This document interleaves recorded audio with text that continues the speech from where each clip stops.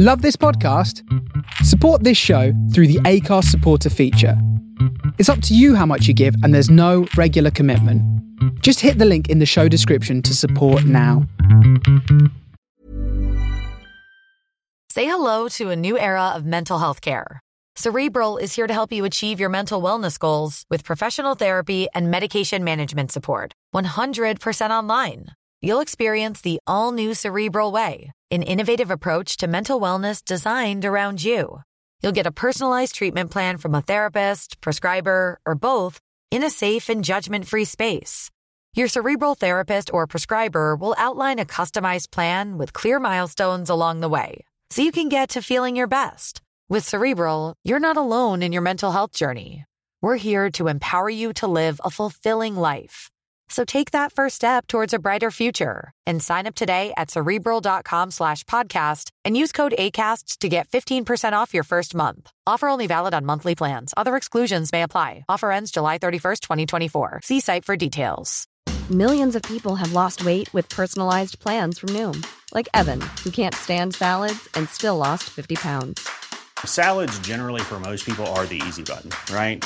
For me, that wasn't an option. I never really was a salad guy. That's just not who I am. But Noom worked for me. Get your personalized plan today at Noom.com. Real Noom user compensated to provide their story. In 4 weeks, the typical Noom user can expect to lose 1 to 2 pounds per week. Individual results may vary.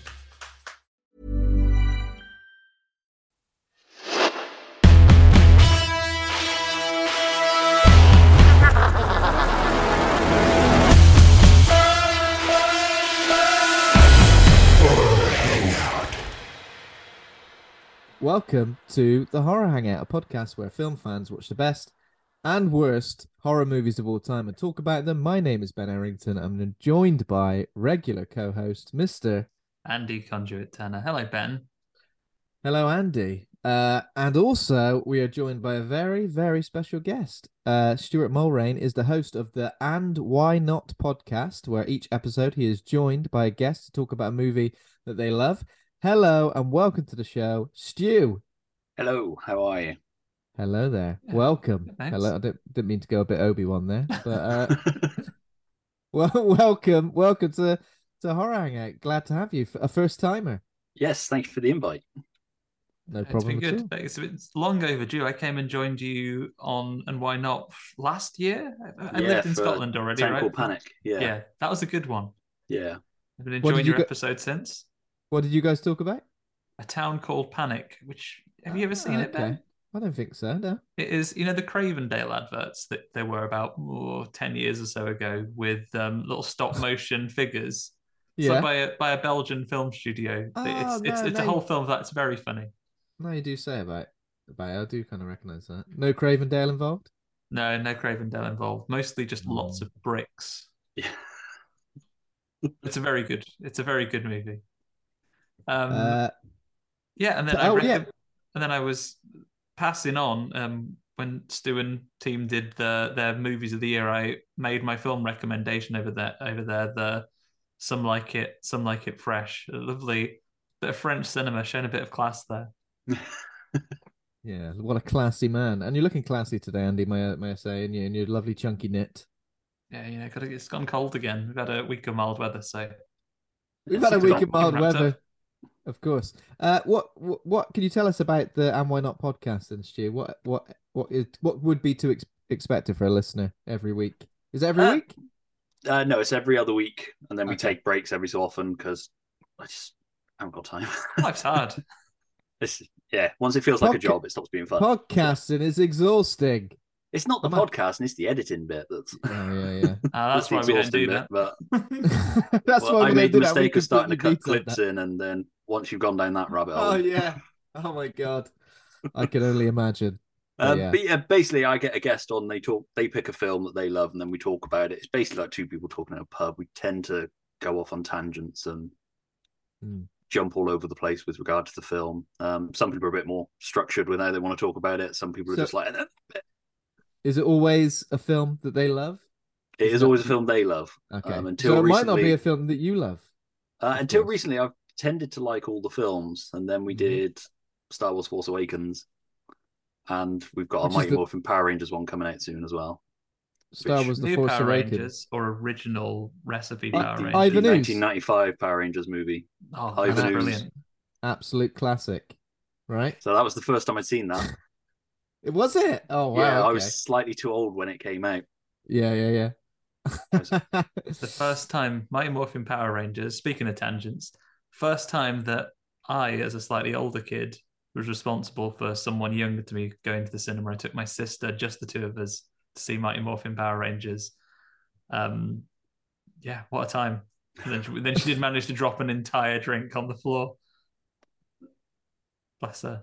Oh, I was well into Power Rangers. It was right in my wheelhouse. It was that time. And when that movie came out, yeah. When you watch it back, the CGI on like the animal robots and that at the end is a bit dodgy. Yeah, they should have done what they did in the TV series. Change it for men in suits in a cardboard city. It would have aged better. Yeah. And let's not forget, as much as the Power Rangers themselves, they think it's Bulk and Skull that minimize any civilian casualties in that film. Yeah. Always overlooked. And I've said it before and I'll say it again. What did they do? Did they stop everybody jumping? They stop everyone committing suicide that Ivan Ooze is going to force them to leap to their doom. But I still refuse to believe to this day that the two alternative kids were the bullies in that scenario, picking on a larger group of athletic, popular children. Yeah, that is strange. That is bizarre. Also, they've always got like a lunch bag which acts like the TARDIS from Doctor Who, just never ending volume, just the things coming out. Yeah. What's going on? We've got a baguette in here. I love that joke. That is a visual gag that will never get old. Not only comedy heroes, but Bulk and Skull, I think, done dirty by history. Done dirty by they got redemption in the series. Did they? I believe, yeah. I mean, they never became Power Rangers, but oh, that's a shame. There's still time. That is a shame. So yeah, I guess we're talking about another film today from the past that we know and love. I'm just assuming you love Power Rangers now, Stu. Sorry. What is your relationship with the Tremors franchise? This was like the original Tremors, like a mainstay on Saturday night on BBC One. It was one that, like, one of the few horror films my dad had let me sit down and watch. I mean, it's borderline horror to be fair, but yeah, I think because we had a shared love of the film Footloose, he was like, "You can watch this Kevin Bacon film," and then we just every time it was on a Saturday, we used to sit down and watch it, and just loved it. So no matter what film Kevin Bacon would have been in, your dad would have allowed you to watch it. Pretty much, because, yeah. Your dad's like, what's years later? A Hollow Man had come out. I guess obviously then you were old as well. So see, I'd left home by then, so you didn't have to ask his permission. I could go to the cinema and watch that one by myself. Yeah, Tremors. I think for people of a certain age, I think so. You'd probably be included in this as well. How much furniture were you in trouble for jumping all over? Because that was the game. You play a bit of Tremors in the house. Yeah, it was the 90s equivalent of The Floor Is Lava, wasn't it? Yeah. I think I mentioned that before. I think even on the choice reviews I've got to read out a little bit in a while, we mentioned it's The Floor Is Lava. But yeah, genuinely quite terrifying, as well, like as a concept, I think. Yeah. And we've also discussed on the official Wikipedia page, there is like a cross-section illustration of what one of the graboids looked like. Jesus Christ. Absolutely terrifying. Absolutely grade A creature design as well, though, because I feel like it's well enough done. Obviously, it's a fictional monster, but it's well thought out enough that, yeah, you know what, this is great. And like looking at the practical effects and the models that they used in this movie for a movie that is from 1990, which, much as it pains me to say, everybody, it's freaking ages ago now. That's a long time ago. It's great. It looks really good still. About 60 years ago or something like that. Yeah, don't even look. It's about 10 years. I don't know what you're talking about. Yeah, the 1990s is permanently 10 years ago, and then there'll be a tweet that's like, do you know that Cleopatra actually lived closer to now than 1990? Yeah. It's like whenever people are like, this film came out about 30 years ago. I'm like, what, it was 60s movie? Yeah. My brain will not go beyond the 90s. Oh, Singing in the Rain. That's an old movie. Anything newer than that. I hate it when the tweets come out and they say, like, now we are as close to 1980 now as like in the 80s was the 40s. And that is what is really quite terrifying. Yeah. Deeply upsetting. Turn to dust overnight. But yeah, Tremors, I've always just thought of it as land jewels, and I think that's kind of my relationship with it as well. Is I really like Jules, and I did enjoy Tremors, and I think mainstay of like Saturday night TV in the UK on BBC One. I think you're correct. Yeah, it is like the ultimate Saturday night movie. Yeah. Oh yeah, and it's just like one of those monster movies with absolutely no fluff, no fat. It kind of just goes, right, here are the monsters. Here's what you got to do to survive. And then let's just play it out. And obviously a great cast as well. But obviously we will get further into the film when we start our review. First of all, though, any other business, Andy, before I go into horror news? No, you go for some horror news, Ben. Okay, so we got a couple of bits of horror news for this week, including critics are apparently raving about a new movie called The Outwaters. They're calling it the new Blair Witch Project. We've had loads of new Blair Witch projects in the last 20 years, haven't we? But yeah, I've been hearing some good things about this. Have you guys heard about The Outwaters at all? I haven't, no. I'm raving about it too, Ben. I'm raving about it. Go on, rave about it. Go on then. I can rave about it. Sounds incredibly exciting. Love to fucking see it if they give us a UK release date. That is one of those things, isn't it? It's like absolutely. Yeah. Oh, I'd love to be excited about it. What they're doing. I've heard loads of things. It takes one of the most shocking tonal U-turns in cinema. I shall look forward to that being spoiled to me inevitably on Twitter before I have a chance to legitimately watch it. Thanks, business people. There's the real villain in this situation. Yeah, I mean, it's a weird one, isn't it? Because obviously it seems to be like a low budget thing. Apparently there's some... Says like something H.P. Lovecraft may have dreamed up. Someone expecting some mad monsters, tentacled beasts and things, maybe. But yeah, I've heard positive things about this, and it would be good to see it. But is it the reason we're not getting it in the UK just because it's a sort of independent movie and it's got it's probably got a completely legitimate reason that distribution's hard and people have contracts to sign and all these things. But I'm Veruca Salt in this, Ben. I don't care how. I want it now. That's all I'm gonna end up falling down a pit into a furnace like that little girl did in that film. Andy Conduit Turner has spoken. Fed up of waiting. Yeah, come on. We're suffering the same. I think there are some limited screenings and some press screenings of Infinity Pool in the UK this week, I think. But the actual release, I think, is end of next month. Come on. Yeah. In this day and age. Till March, and yeah. In this day and age, Ben, come on. When everything is immediate and everything is so easy to pick up, and what film do you want to watch? Oh, let's just find it on one of the many streaming services we pay for. When things aren't available, it can be frustrating. Yeah, it's an odd one, and it feels like it's been worse for UK distribution over the last 12 months or so. Obviously, like a broken record, Ben. I said it not too long ago. We had it with Hellraiser last year. We had it with a number of things last year. Now mine's gone blank on examples. Pearl. More and more. Pearl, yeah. Yeah. Yeah. I mean, it is frustrating, especially when you're doing a horror podcast, and you want to be in an online world as well, where if something is, if something has an impact, you're never going to have that same impact after you've seen loads of people react to it, either one way or another. Either it's spoiled or your expectations are irreversibly influenced by everyone talking about it beforehand, right? I probably should have given you a synopsis as well. I kind of just said it was 4 travelers encounter menacing phenomena while camping in a remote stretch of desert. First of all, do you want to be camping in the desert? I feel like that'd be absolutely horrific when the sun comes up in the morning. You're literally going to cook in your free berth. I've been in fairly temperate Spain, and as soon as the sun comes up, it's too hot to be in a tent. Don't want it in the desert. That'd be horrific. Yeah. I wonder what kind of phenomena it could be that they experience. Just high temperatures? Underwater worms? Underground worms, rather? Underground worms. Oh my God. Can you imagine if The Outwaters was somehow a Tremors reboot? A found footage Tremors reboot in disguise. I'd love that. I'll be all over that. You see now, Ben, again, we talked about expectations being set.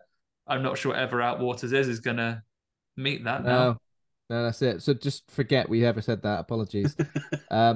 What other bits of news? Another film called Unseen, which, if it isn't distributed in the UK, will remain unseen.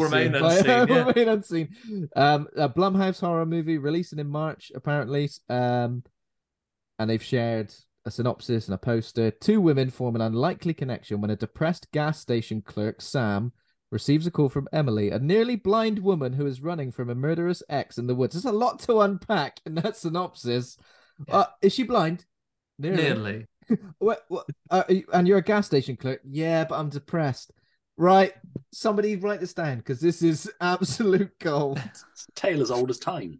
It's a tale as old as time. And apparently Emily must survive the ordeal with Sam being her eyes from afar using video call. Okay, I should have read that bit as well. That kind of gives it a bit more of a unique thing, I guess. Oh, and that's why it's called Unseen, almost. Unseen. I don't know about you. I'm absolutely terrible at receiving any direction for anything. So if someone says, you just grab me that on the shelf, and I'm like, what? Just to the left a bit, or over here. That's too far. I would be awful in that scenario. Yeah, I find it would be it's more helpful if they didn't say anything and they just said, oh, can you grab me that? Because when I'm trying to listen to instructions, my arm's like, right, they've said left. I'll do that. I'm not using my eyes anymore.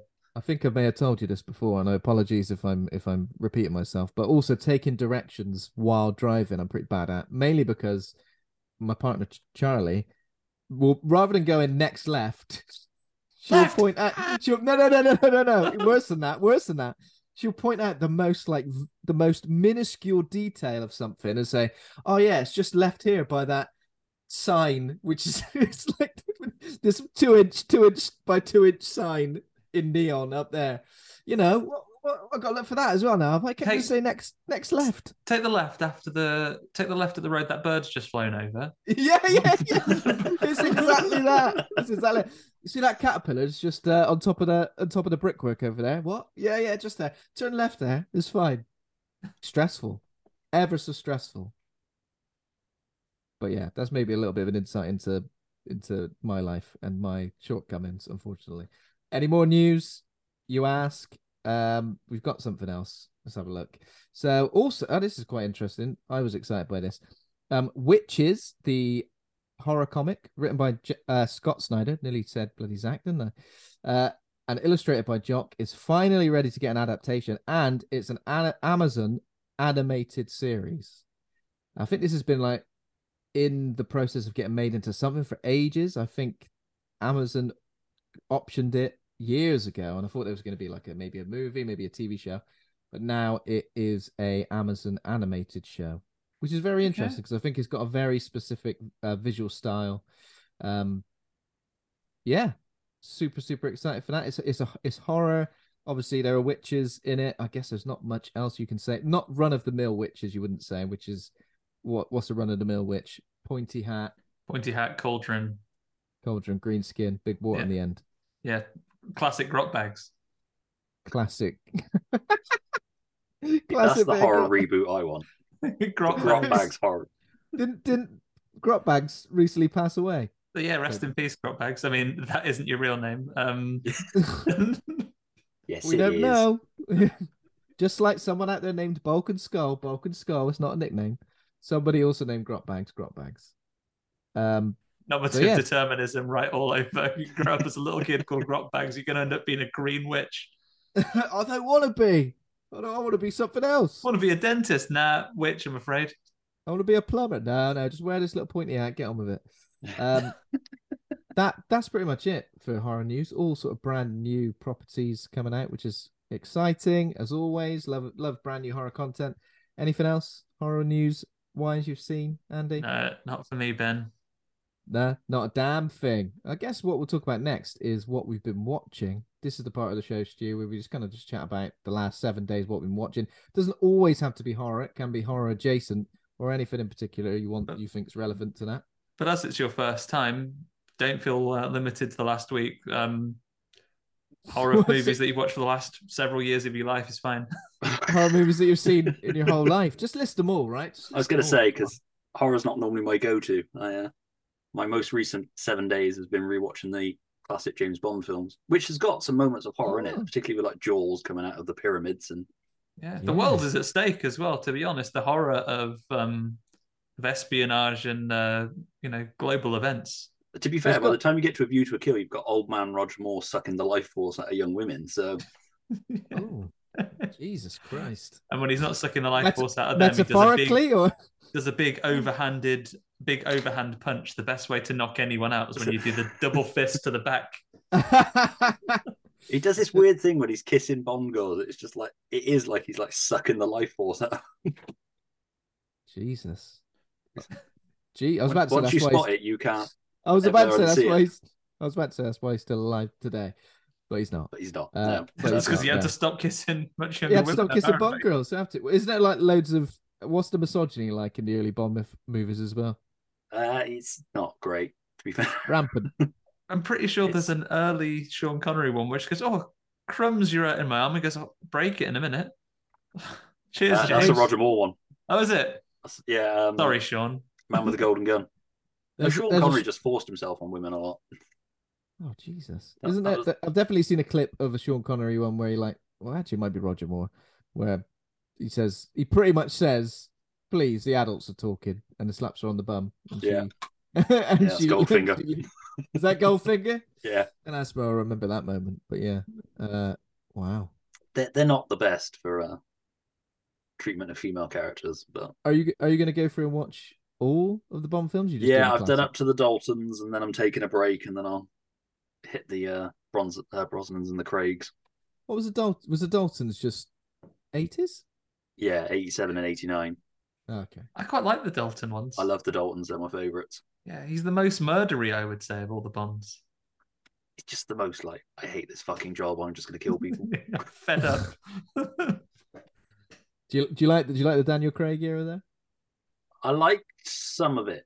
It got a bit samey after a while. The beauty of like Connery and Moore as they sort of evolved. Even Brosnan it evolved into batshit crazy, but the Craig ones sort of seem to stay quite stoic and they're entertaining. They're just not my go-to ones if I'm going to do a rewatch or just randomly pick one out to watch. I did enjoy the Pierce Brosnan era. That was kind of like when I first started discovering Bond as well. Yeah, same for me. And in terms of horror moments, Famke Janssen with her squeezy legs in is that GoldenEye? GoldenEye, yeah. Which is Xenia on the top. That that kind of made me feel some stuff. It's not a bad way to go, though, is it? No, I mean, if you've got to be murdered, I'll take that over a bowler hat being thrown at me. Yeah, or having my eyes poked out by Batista. Or Jaws biting me to death. Dying by bowler hat is pretty much just humiliating, you know. Yeah. I just be embarrassed. Please don't read this out of my feed. Don't talk about how I died. Talk about everything I did leading up to it. The coroner just can't get the hat out of your head, so you have to have an open coffin. Why has he got a hat on? He loves hats. I never saw him in a hat ever. Well, why is he wearing it on his neck? It's fashion. It's fashion. Kids are weird. If the man with a golden gun shoots you, could you use the gold embedded in your body to offset the cost of the funeral? I mean, you'd have to dig it out, wouldn't you? Interesting. Yeah. No one's ever thought of that before. So I want the change from that. Especially now. Yeah. In this economy. He'd probably do better if he shot you with Lego, to be fair. But you can't invoke this Bond talk without asking, so put you on the spot. Who would you see as your new James Bond? This is when you reveal that it's been chosen and I haven't just been paying attention. No, they haven't chosen one yet. I don't know. I mean, there's a few different people. It depends. I kind of think they want to go for somebody fairly unknown. I think that tends to be when it works best. Isn't the most recent chat been about Aaron Taylor-Johnson? Aaron Taylor-Johnson was one for a bit, and there's somebody else now. Henry Cavill's been in the frame for a bit. I wish they'd done Henry Idris Elba Cavill's about too 10 old years now, ago. Yeah, Idris Elba would have been. I think a lot of the names that get thrown around, with the exception of Aaron Taylor-Johnson, are all too old for it now. Craig hung in for so long that it aged a lot of them out. Michael Fassbender would have been great, but he's too old now. Have either you two seen Bullet Train? Yeah, I liked Bullet Train. Aaron Taylor-Johnson has got a really interesting role in that, and I think it was the first when people mentioned him potentially being a new Bond. I did think of that film and his role in that, thinking it could be good. You kind of, he'd be a good choice, I think. There's a couple of people. It depends what they want to go with as well. I think they need to sway a bit more back to the Pierce Brosnan and Roger Moore mold. I think they've done the serious Bond. They need to have a bit of fun with it again. Yeah, especially as the Mission Impossible films have been so much fun recently. Bring back all of your old Brosnan era favourites like Diamond Face and all of his other mates. Diamond Face, little Frogman from. What was Diamond Face's name? Was it like Diamond Face. Zhao. Zhao. That's right. Zhao. I was a bit scared of Diamond Face. I was. What about Madonna doing a bit of not jousting? What's it called? Fencing. Fencing. Yeah. Jousting having a completely different scenario. That was kind of terrifying. In a full suit of armor. Yeah. Andy, have you seen anything in the last week? I know this has become your favorite part of the show. I've just undone recently. I've just undone so much of my hard work, Ben, because I've started acclaimed horror documentary on Shudder. I've started In Search of Darkness, and I did all of the first one. My progress on my watch list has been completely wiped out, because I think I had a fairly good grasp of 80s horror. You know, I'd seen your Motel Hells and things like that, but even so, my watch list has just spiraled out of control and has grown exponentially, and I've still got 2 4+ hours of In Search of Darkness 2 and 3 to watch before I'm done. So I will have completed the 80s by the time I've added them all to my list and then watched them all. But just as its own thing, as a documentary. I know you've already seen it, Ben. Stu, I'm not sure if you've seen it, but I haven't. No, I want to see it, but it's good. It's really, really good. Where's it available to watch now? Because I know you had to buy it. It's on Shudder. It's on Shudder. It's on Shudder now, is it? Yeah, but it's really good. Shudder for that then. There's all 3 parts on there. All 3 parts are on there now. All of them are like 4 hours plus, but all the people that you'd expect involved in it, loads of other talking heads who are just horror creators, horror fans, really earnest discussion. The only other thing I'm thinking about it as well is having heard some people talk about some of these movies that I've watched and probably enjoyed enough. It's like when we talk about a movie here, I now feel I need to go back, probably add a star or 2 to each of their ratings when now I've heard what they've gone through making them and what the inspirations were as well. Well, it's really, really good watch. So did you say you've only seen part 1 so far? I've only seen part 1 and the first 20 minutes of part 2 so far. Your watch list is going to be absolutely... I know, it's going to be absolutely in ruins. Let me rattle through the others that I've seen. I saw Bates 2019. That's the same makers that have done Ennie's Men more recently, but I just missed seeing that. It was screening at DCA the other week and I couldn't make it. But so Mark Jenkin... Is it horror? Is it horror adjacent? Is it the horror of decline and seasonal economies in rural communities? But it's got a pressure cooker element to it. It's quite funny in some parts as well. But Bait was good. I enjoyed it. I'll say no more about it. Then I saw Cooties, a 2014 Elijah Wood number where kids get cooties. They're horrible zombies. It's a comedy one. Some of it, it's in that era of... It isn't that long ago, but quite fringe, edgy comedy in 2014 might make you think a bit in 2023. But but yeah, it's largely good. It's entertaining. It's got some good gore effects. I enjoyed that. I saw The Stylist on Shudder. Really good, actually. So as the name would suggest, it's about a stylist, but she does a killing. And it's not like a slasher movie. Your main character is very much the titular stylist. So she is the villain of the piece, but she's also your main character that you're following, and it's about the obsessions that she has that cause her to do these killings. And her gimmick, no huge spoilers, it's from the very first few moments of the film, is that when she has a victim, she scalps them and then wears their hair in a private moment to be like she's them and she's taking on their bits of their life that she wants to see. And then she has this relationship and there's someone who she really likes and she wants to help and she is preparing her hair for her wedding.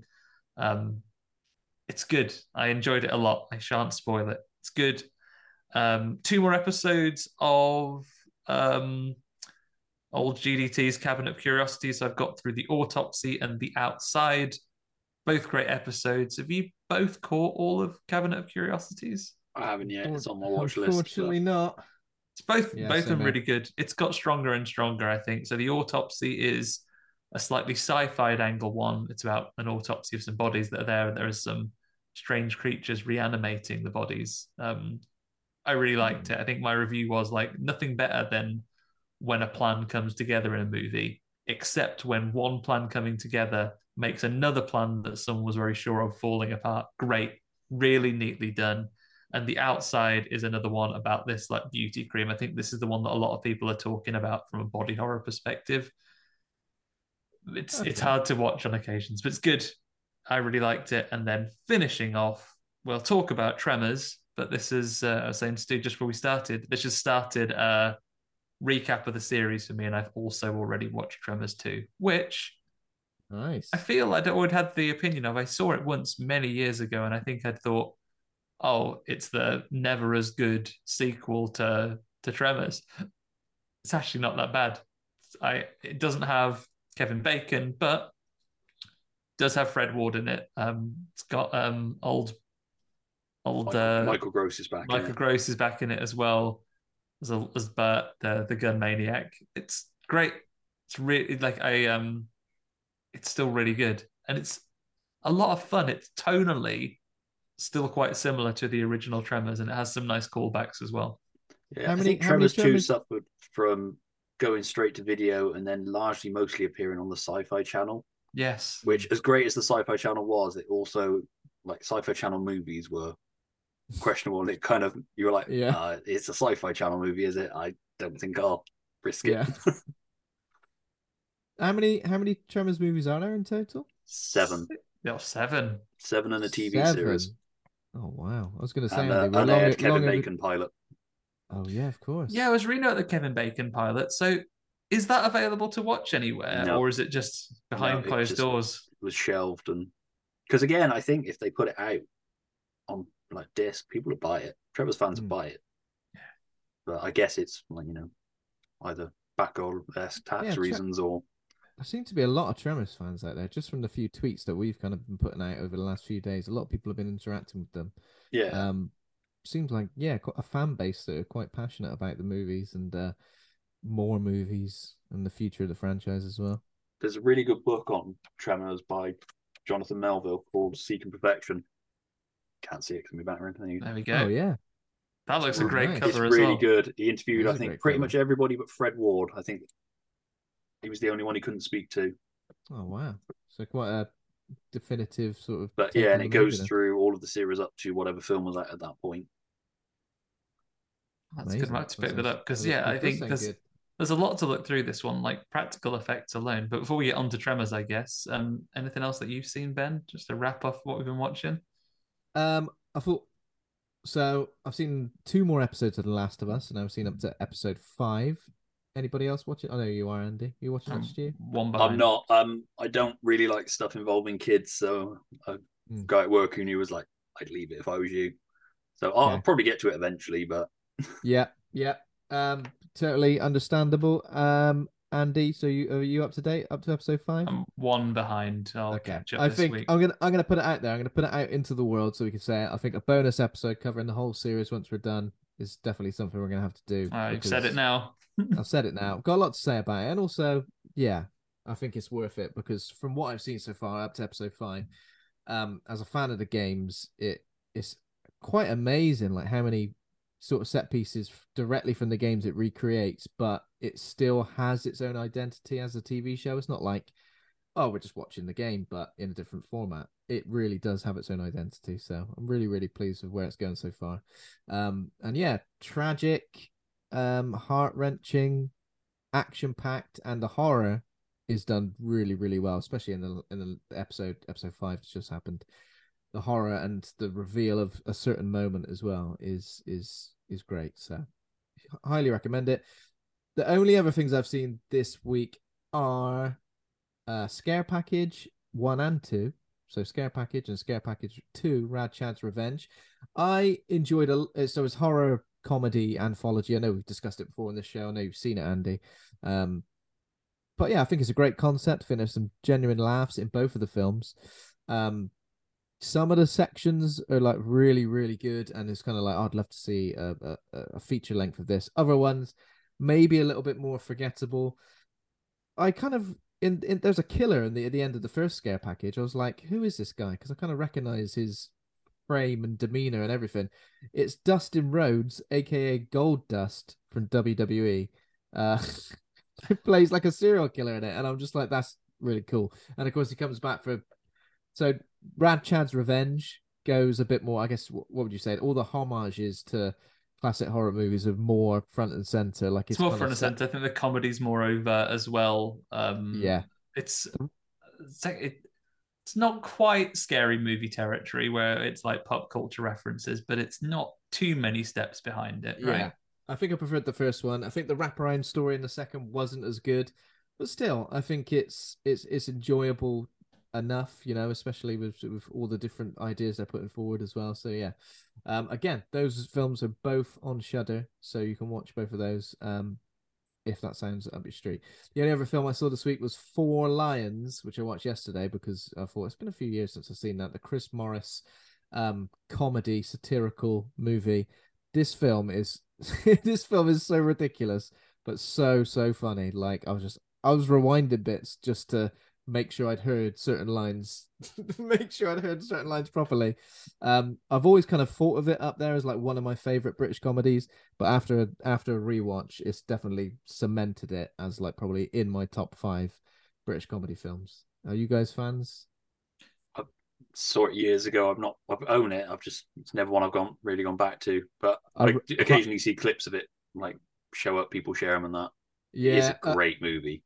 A clip, that's exactly what happened to me. A clip popped up on one of the social media platforms. I was like, I really need to rewatch that because I think I'd only ever seen it once before. I think, yeah, if you hadn't seen it for years, Stu, I'd go back and watch it because it is great. Like as a satirical thing, and like it's one of those things where you're like, oh, can they make a comedy film about that? Yes, 100%. It's not like it touches on so many different territories, but in such a way where it's like it's impossible not to just like belly laugh at it. Yeah. Andy, have you seen it? No, you know what? It's one of those that I always meant to see, then I just never did. So I'll have to catch up. Yeah. I've not seen The Day Shall Come, the other Chris Morris feature length. So I probably really do need to go and check that out, the one from 2019. So yeah, that's next on the list, I think. But that's pretty much it that I've seen this week, apart from all watch the Tremors. We've had ourselves a little bit of Tremors. So, Tremors is a 1990 American monster comedy horror film directed by Ron Underwood. Stars. That was incredibly Bristolian, sorry. Kevin Bacon, Fred Ward, Finn Carter, Michael Gross, and is it Reba McEntire? Reba, apologies. Natives of a small isolated town defend themselves against strange underground creatures which are killing them one by one. It's got 7.1 on IMDb. It's got on Rotten Tomatoes 88% critic score, 75% audience score. That is incredible. That's incredible, really. That's really, really high. 3.5 on Letterboxd. A couple of choice reviews from Letterboxd. We've got Jamel Bowie gives it 3 stars, and she says it's the Citizen Kane of redneck cinema. Interesting. Slig 001, absolutely pitch perfect monster movie. Tremors sets out its stall early, sets the rules and introduces the main characters, and then just gets on with things. 5 stars. And then Thomas says an intense game of The Floor is Lava, as we've already mentioned. Tremors is an incredibly fun, charming, and delightful B-movie creature horror comedy. 4 stars. There we go then. It seems like, well, based on those scores it's got across the board in IMDb and Rotten Tomatoes, people do love this film, and as I've already mentioned, the fandom as well. Do you think that's well deserved? I do, yeah. Definitely. Yeah. I mean, for me, it's a 5-star masterpiece. There we go. I really enjoy this as well. I'm not sure what I don't think you could go into this movie and not enjoy it unless you were massively misunderstanding what it was about. Like, do the bad reviews go, oh, it wasn't very serious? He pretends there's a stampede. That's not on. Stampedes are serious. Like, what's the... like, you know, like, I don't know how you could take it in its intended tone and not think that it isn't just a lot of fun. It's a great movie. It's one of those movies that if you catch, it used to show on like ITV4 on a regular basis, and you could catch it at any point and be like, "Oh, I'll just watch this bit," and then before you know it, you've watched it to the end again. Yeah, and it's one of those movies. It goes at such a clip as well. Like I was looking at the time last time I was watching, and it goes, "Hang on, there's only 20 minutes left," but the last 20 minutes are like so much movie is in those little sections. It is, because it's siege upon siege upon siege. So they find a safe space, and the graboids figure out how to get to them. So they have to move on to another one. It's just a constant. That's the other great thing, is they're not dumb creatures. They're figuring shit out as well. So there is the constant threat of them. Yeah.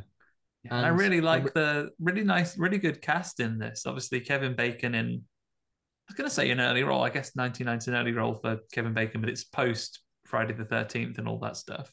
Yeah, it's about 10 years into his career, I think. Yeah, so it's not early, but as we've discussed, 90s is long ago. It is now. But... Yeah. But 60 Fred years Ward, ago. And like other characters as well, like lots of good character actors that you recognize from things. I mean, the true villain, of course, is bloody Melvin. I was going to say, you got a whole film full of likable characters except for Melvin, because fuck Melvin. Yeah. I never wanted to see a child God's get sake, eaten Melvin. more than I have Melvin. Help me out with this. Is Nestor his dad? The guy that gets swept to retire? Some weird thing. Melvin's parents are off somewhere. So his parents aren't even in it. I can't remember if it's explored in either expanded Wikipedia stuff, or he comes back in. He's the baddie of the series, in right? the TV series, yeah. He's like a rich develop the land. Even his parents are sick of him. They're just like, right, we're going away for a while. Stay here, I guess. They probably put the graboids in the city. I was going to say, go on. They probably freed. That's the origin story I want to see. Is just Melvin's parents being like, "This will get rid of the fucker." Yeah, literally the kid that immediately his job is to just piss everyone off in the town. Like he is to rural America what Norman Price is to the setting of Pontypandy in Wales. Fucking it's everyone always off. his fault for some reason. It's always his fault. Bloody hell. Norman the little arsonist. What I quite like about this movie, so there's not really an origin, is there, in terms of like where these guys come from? Guys. Hey guys. Certainly not in this one. I think, is it the fourth one that's in the past? Do we get an origin story? The fourth one's in the West. Again, I don't know if I can't remember them doing an origin. I think they do leave that fairly vague. I like that though. I really do like that. Like I do. I think the more you know. Yeah. I mean, because most things. They could have easily done like a 5-minute prologue where it's like, I don't know, toxic waste getting spilled, or I don't know, something, anything. Big meteor. But I think that kind of just takes away. We're right there with these characters, working out what the rules of the film are and what these creatures seem to want and how they operate. Along with the characters, so I think it's really, really well done. What is it, like a 90-minute just over movie? Yeah. Kind of super brisk 90 minutes. Super, it's really, really tightly done. I mean, even if you watch the credits, lovely bit of country and western over the end as well. You're right, Ben. I don't think you need an exact origin of the story. Take note, owner of the Aliens franchise. I don't need to know exactly what these monsters are. I think we learn enough about their biology and their characteristics from just in context in the film. Don't need Michael Fassbender to have made him with a goo. That's it. I think they're like a prehistoric thing. The great thing about the third film is that they're a protected species by that point, so they can't kill them. So they sort of have to live with the graboids. Oh, what? Really? Yeah. So there's the main graboid of the third film in the TV series is one called El Blanco. Oh, okay. Which is just such a great spin on it. It's like we got these things that will kill us, but we can't kill it back. And which one is that in? Sorry, the third one? That's the third one. Back to Perfection. Back to Perfection. So Michael Gross is like the lead in that sense. Yeah, he becomes like the center of the franchise. Yeah, he's in most. He's in all of the ones. He's in all of them. Yeah, he's in everything but the Kevin Bacon unaired pilot. That's why it didn't get picked up, I'm guessing. Possibly. So El Blanco is like an albino graboid. Yeah. Even rarer. Wow. Terrifying. But yeah, this film is generally like joyous in places. Like when they were pole vaulting from boulder to boulder, like that is just amazing. That is the score is perfect on that as well. Yeah. They released the score a little while ago. La La Land Records did it, and I bought it purely for that piece of music. It's a great score anyway, but I need that bit of music. Yeah. It's just such a fun bit of definitely. And that piece of music when they all like do it in tandem. Yeah. I was like a great little shot as well, right? Amazing. Loved it. But yeah, there's so much of that I feel like throughout. And it just keeps getting. There's never like any real downtime, is there? It gets going really quickly, and as you mentioned, Stuart, it just goes from siege to siege to siege, but kind of like adding new elements each time, where it's like, okay, actually, you know what, they can come through the floor now. Yeah, it's really, really good. The bit where they're sussing out the buildings. Yeah, they're going like under the looking for the weak spots and all that. Bloody graboids. So yeah, in terms of the cast, I know we've mentioned sort of everybody's in it. So the lead, I guess you've got 3 leads. Are we saying? I mean, or is it more of an ensemble? It's more Kevin Bacon and Fred Ward. I think they're the heart of the film, and then obviously you've got Finn. What was his name? Carter. Finn Carter. Yeah, that's right. Finn Carter. As Rhonda, grad student geology. Which I love Kevin Bacon's list, and then his inability to hide his disappointment when she comes. The sun cream on her nose and that. Yeah. What's the name of the? Is it an actress that he kind of seems to base all of his? I just took it as one of his ex-girlfriends, wasn't it? I did write her name down. Yeah. I'll find it in a minute. I did write it down. One of his ex-girlfriends. That he has like a picture of in Tammy Lynn Baxter. Tammy Lynn Baxter. A proper redneck girlfriend's name. No offense to rednecks. No offense to rednecks. So Kevin Bacon's Val, Fred Ward is Earl, and they're like these 2 handymen who sort of go around the town doing various tasks, taking out garbage, fixing was it like a sewage tank? Yeah, and they're sick of it, right? Emptying the septic tank. It's when they're putting the barbed wire fence up, how Kevin Bacon hits the hammer, misses the nail every single time, then knocks it in one, and the way Fred Ward looks at it, just kind of There's wonderful little micro bits of comedy in this film. Yeah.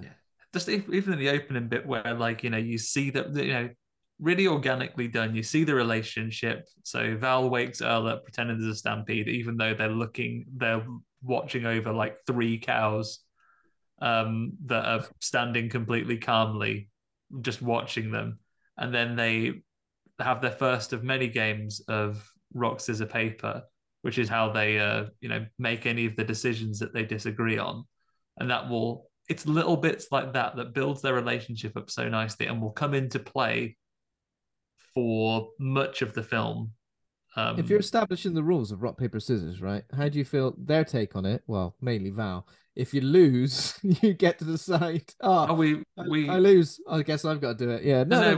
We play like Fred rules at our house where, because usually it's like, I'll end up getting lunch today, or sorry, I'll go and do the dishes because you're both trying to be nice. No, I'll do it. Then whoever wins gets to decide who's doing it. It's the little thing like the lighter and the cigarettes as well. Like one's always got the other. Yeah, it's not. It's very cleverly put together, and I'd say more so in films now. Chekhov's all over everything. He's got all these, and it's more noticeable in a lot of films now that you get. I think it's nicely, subtly done with that because you wouldn't notice necessarily the trade between the cigarettes and the lighter. It all comes into play. I mean, it opens with Kevin Bacon peeing off the cliff edge, which comes into play later with how he does it. The stampede idea is I love that Fred Ward, when he gets woken up, crawls out on it still in his sleeping bag like a graboid. Yeah. And falls off the back of the truck. I hadn't really thought about that. I hadn't thought about that either, him pissing off the cliff, because I thought, is that worse than just pissing on the ground? I mean, you're inviting blowback. Yeah, that's very dangerous. And you're out in the desert there. You want pissy jeans. That'd be awful. Pissy jeans. So yeah, I guess we could just dive into the plot from the start. So obviously we're introduced pretty quickly to Val and Earl as these handymen, as we've mentioned. So whereabouts are we? Nevada, isn't it? It's like Nevada's like a little valley called Perfection. Perfection, yeah. And I think we do hear from some of the locals as well. They do say that's the reason why they moved there, is because it's completely out of the way, secluded. One road in and out of town. It's no freeway, and then Val and Earl are just there doing their handyman jobs, like you say, and they're pretty sick of it. Yeah, the nearest town is Bixby, which gets mentioned obviously quite a lot. It's the Yabby Creek of Perfection, Nevada. Yeah, exactly. And yeah, pretty quickly they discover the first of the mounting up dead bodies, and the first guy is Edgar Deems. And I think they drive past. Initially, they drive past and go, "That's a job I wouldn't want to do. Anything to do with electricity." And they go, "I'm going to recognize that jacket." And then they just think that he's like, obviously, I guess he's like the town drunk. Yeah, he's just pissed up. He's had a skinful, and he's decided to climb an electrical tower. What, for a laugh? But yeah, initially try to get his attention, and then does Val just decide he's going to climb up there and see if he's... they do rock, paper, scissors, and he loses, so he has to climb up to get him down.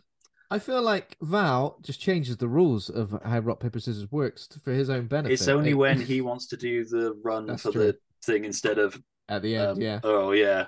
I mean, this film does a great job of setting up the graboids before you even see them. Yeah, definitely. With Edgar being up the thing and, like, why didn't he get down, that sort of thing. And then, like, the bit with old Fred, the farmer. So they take the guy to the doctor who says, "Oh yeah, died of thirst. That'd take 2-3 days, maybe even 4. I reckon it wouldn't take that long if you lived in a desert. Reckon a hard enough afternoon, polish you off, at least enough to pass out and fall off an electrical tower. But he's obviously had a good grip." He had a good grip. Another interesting thing, I guess, with this film is that, like, it pretty much takes place all entirely in daylight. I know we get like one kill or 2 kills. The doc and his wife at nighttime, but the rest of it just takes place during daylight hours, which how good are batteries out there though? Because those car headlights stay on and the radio stays on. Oh right. That's impressive. If I leave my car lights on for like 5 minutes, the whole thing dies. Not starting cells. Wow. That's obviously that built-in obsolescence we get nowadays. 90s cars built to last. Yeah.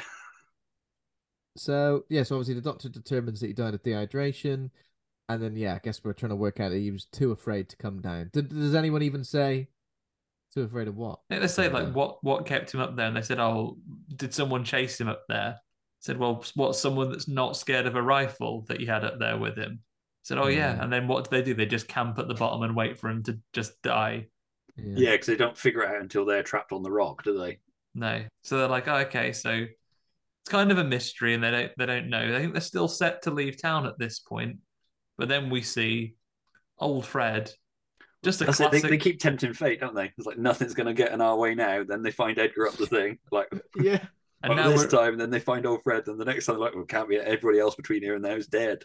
Yeah, so they're gone. But so they go and see old Fred's the next one we see, right? So he's there. He's doing some hoeing in his dust farm. He's got some cows, and then all of a sudden, his sheep. His sheep are getting are getting slurped off. And then again, we don't see this happen on screen. We just see Val and Earl. They rock up. They see the mess. They call in looking for old Fred. And then this is one of the bits that I remember to this day, seeing this as a kid and thinking, watching this horror movie, and they find the hat in the little ring of loose earth, and they pick it up, and there's a man's face. Like, it's the head in the boat in Jaws, isn't it? Yeah, it is. Yeah, it's the equivalent of that. I love Kevin Bacon as Val's reactions each time, though, because they're just so real. Just like, "Oh fuck! What's going on? What the fuck is going on?" And then he's disgusted that he has like a hat that was over a dead body. He's just reacting like we all would in this scenario. So all the sheep obviously got mulched up as well. Yeah, they've all been absolutely gibbed up, and then they drive past some road workers. Cheeky little bit of like, I don't know when I ever read this. Must have been like an IMDb years ago. Little bit of trivia. One of the first people we see die on screen, not just cut away, is this road worker here who are doing 2 road workers that are doing the drilling. His name is Carmine, which is a shade of red, which apparently is something they chose as a nod to the old original Star Trek series, where someone in a red shirt would be one of the first people you see get killed when they go on a little adventure. So what happens? He's kind of drilling, isn't he? And he hits the graboid. Earl and Val drive by, and Earl's hanging out the window saying there's like a serial killer on the loose cutting people's heads off. Like, I'm not joking. It's like, he's winding us up. He just carries on through. Suspicious. Someone who was joking would claim they weren't joking. I don't believe it. Keep drilling. And then we get the really good Foley work on this. Like there's like a and then like this and then like this blood oozes out. And then he gets dragged off.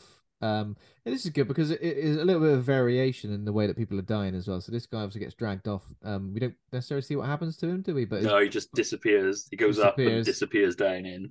But his buddy runs after him, and then there's like loads of rocks fall from the top of the little hill there and just crush him. But again, I like that because there's some good variation in the kill as well. Bit of variation, but like, you know, when you're looking at this and when the time comes to the film to end and they're burying their dead, that other man's family would be like, oh, must have been a memorable but notable death. He got killed by these monsters that no one's seen for hundreds of years.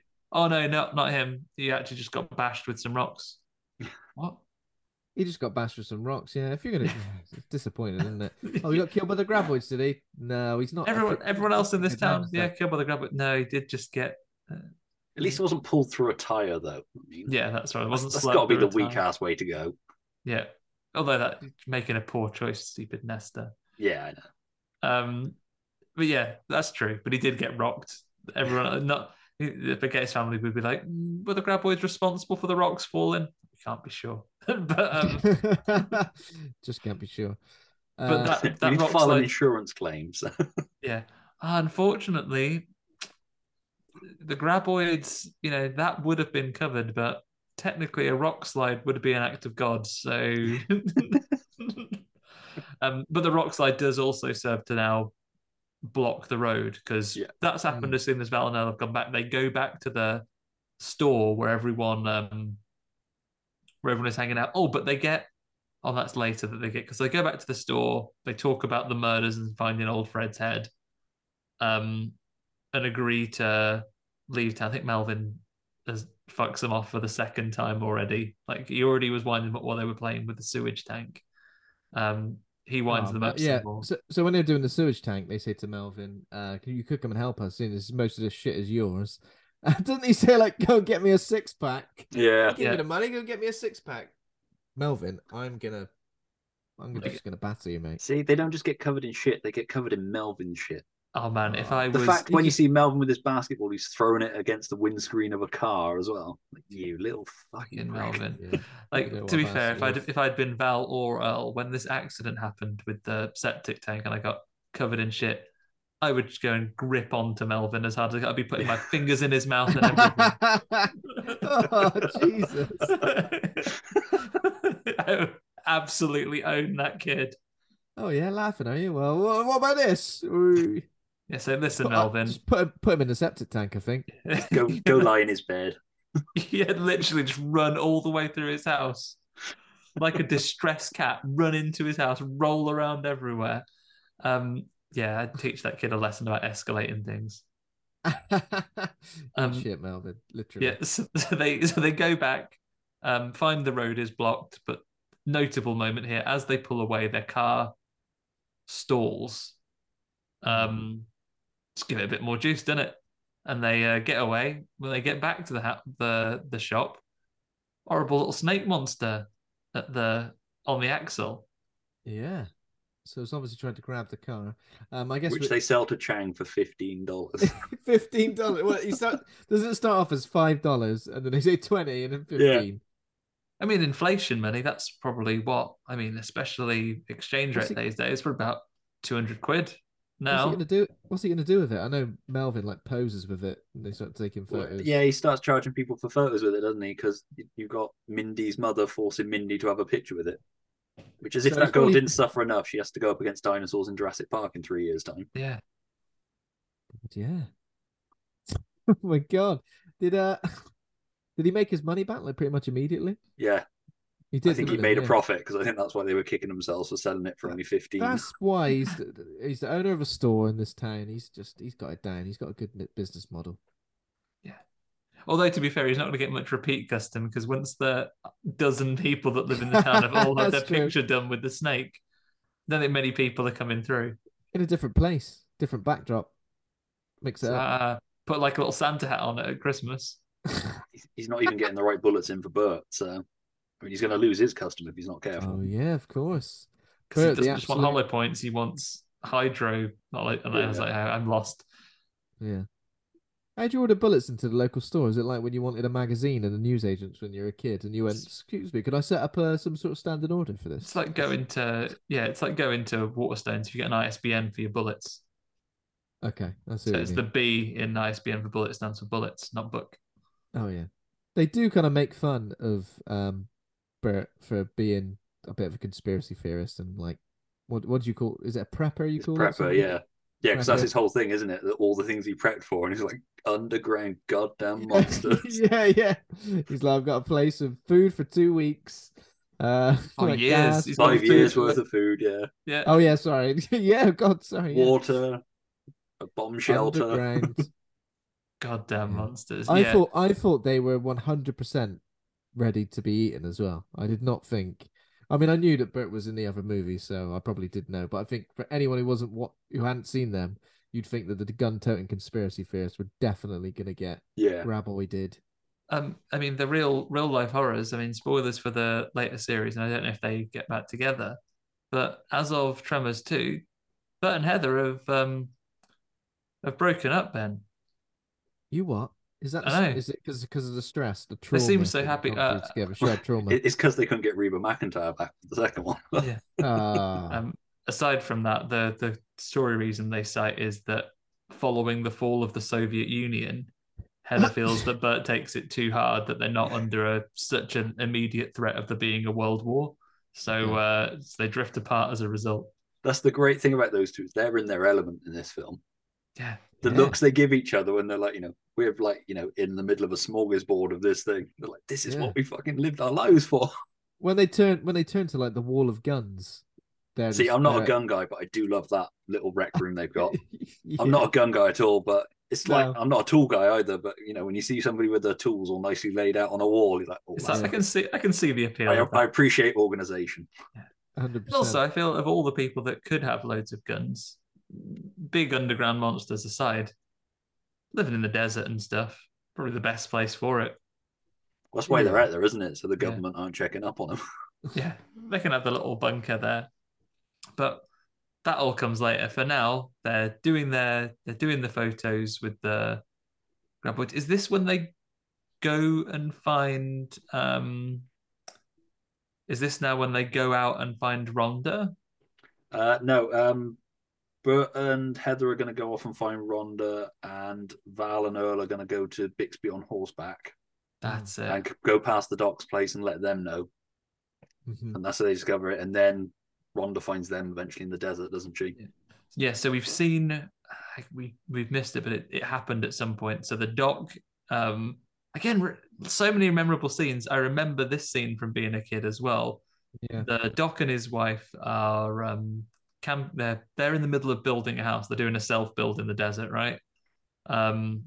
They're just out camping out there, and then the generator gets slurped off but spat back out. The Doc disappears into the sand, and you have the bit where his wife's sort of digging in the sand looking for him, and he's just gone. This is such a well-written film that even characters that you spend minutes with, you kind of feel for them, and you kind of you feel that death, and it's not done in a nasty way, but you genuinely feel for those characters. You know everything you need to know about him in that short scene. Like, he's had a hard day building the house. It's like the breeze box they're in, so they got to go pick those up. It's like, for fuck's sake. Yeah. So close to finishing. And the whole thing about look up at the stars, and that's pretty much the last thing she sees before she gets sucked underground.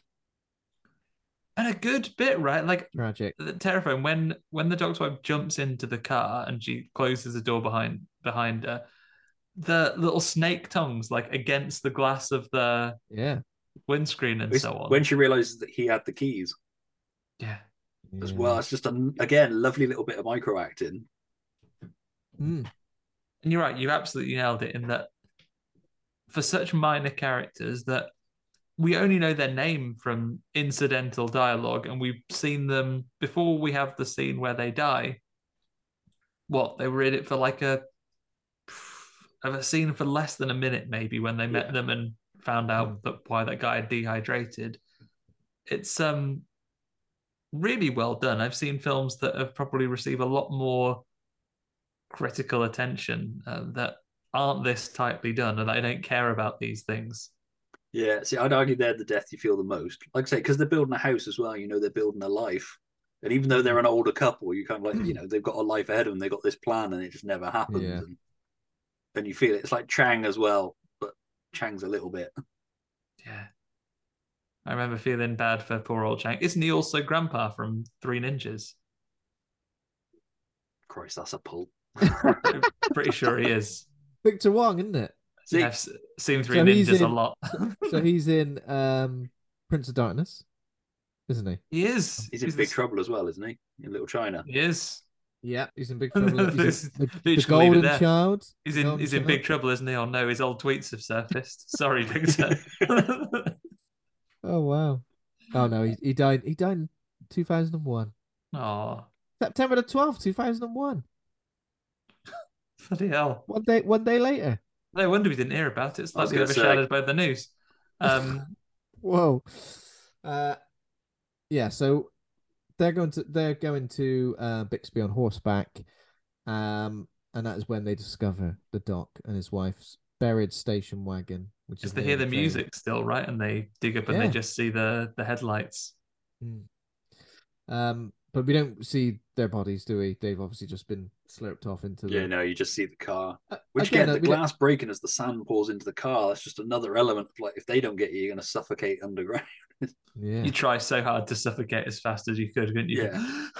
Use all your air immediately so you don't have to get chomped on by graboids. Currently unnamed monster. No, they've just got a name. Yeah. So I think this is the first reveal of the big actual graboid, because obviously we've seen the worms, the individual worms, but it does turn out that they are just the tongues essentially of the graboid, aren't they? Yeah, because up to now you've had this nice Jaws, Evil Dead kind of POV move above ground kind of thing. It's done really well. Like I say again, them setting them up is so well done in this film. Yeah. Love the sort of steady cam along the ground movement that they get, unless they did an Evil Dead method, like this from In Search of Darkness trademark. Like they did it on Evil Dead, like literally steady cams. They couldn't afford ones. They just had camera on a plank of wood, and two people just ran along with it. Nice. Or like in the little Bad Dolly scene from Trilogy of Terror, just putting a camera on a skateboard and just pushing it along after the actors. It's great. It feels like this one probably is done with a steady cam. It's slightly higher off the ground than it is well made, and the film has a bit of budget behind it. But it's later when it goes from above ground to underground through the dirt. Really such good. a great shot. Yeah, that is good. Yeah.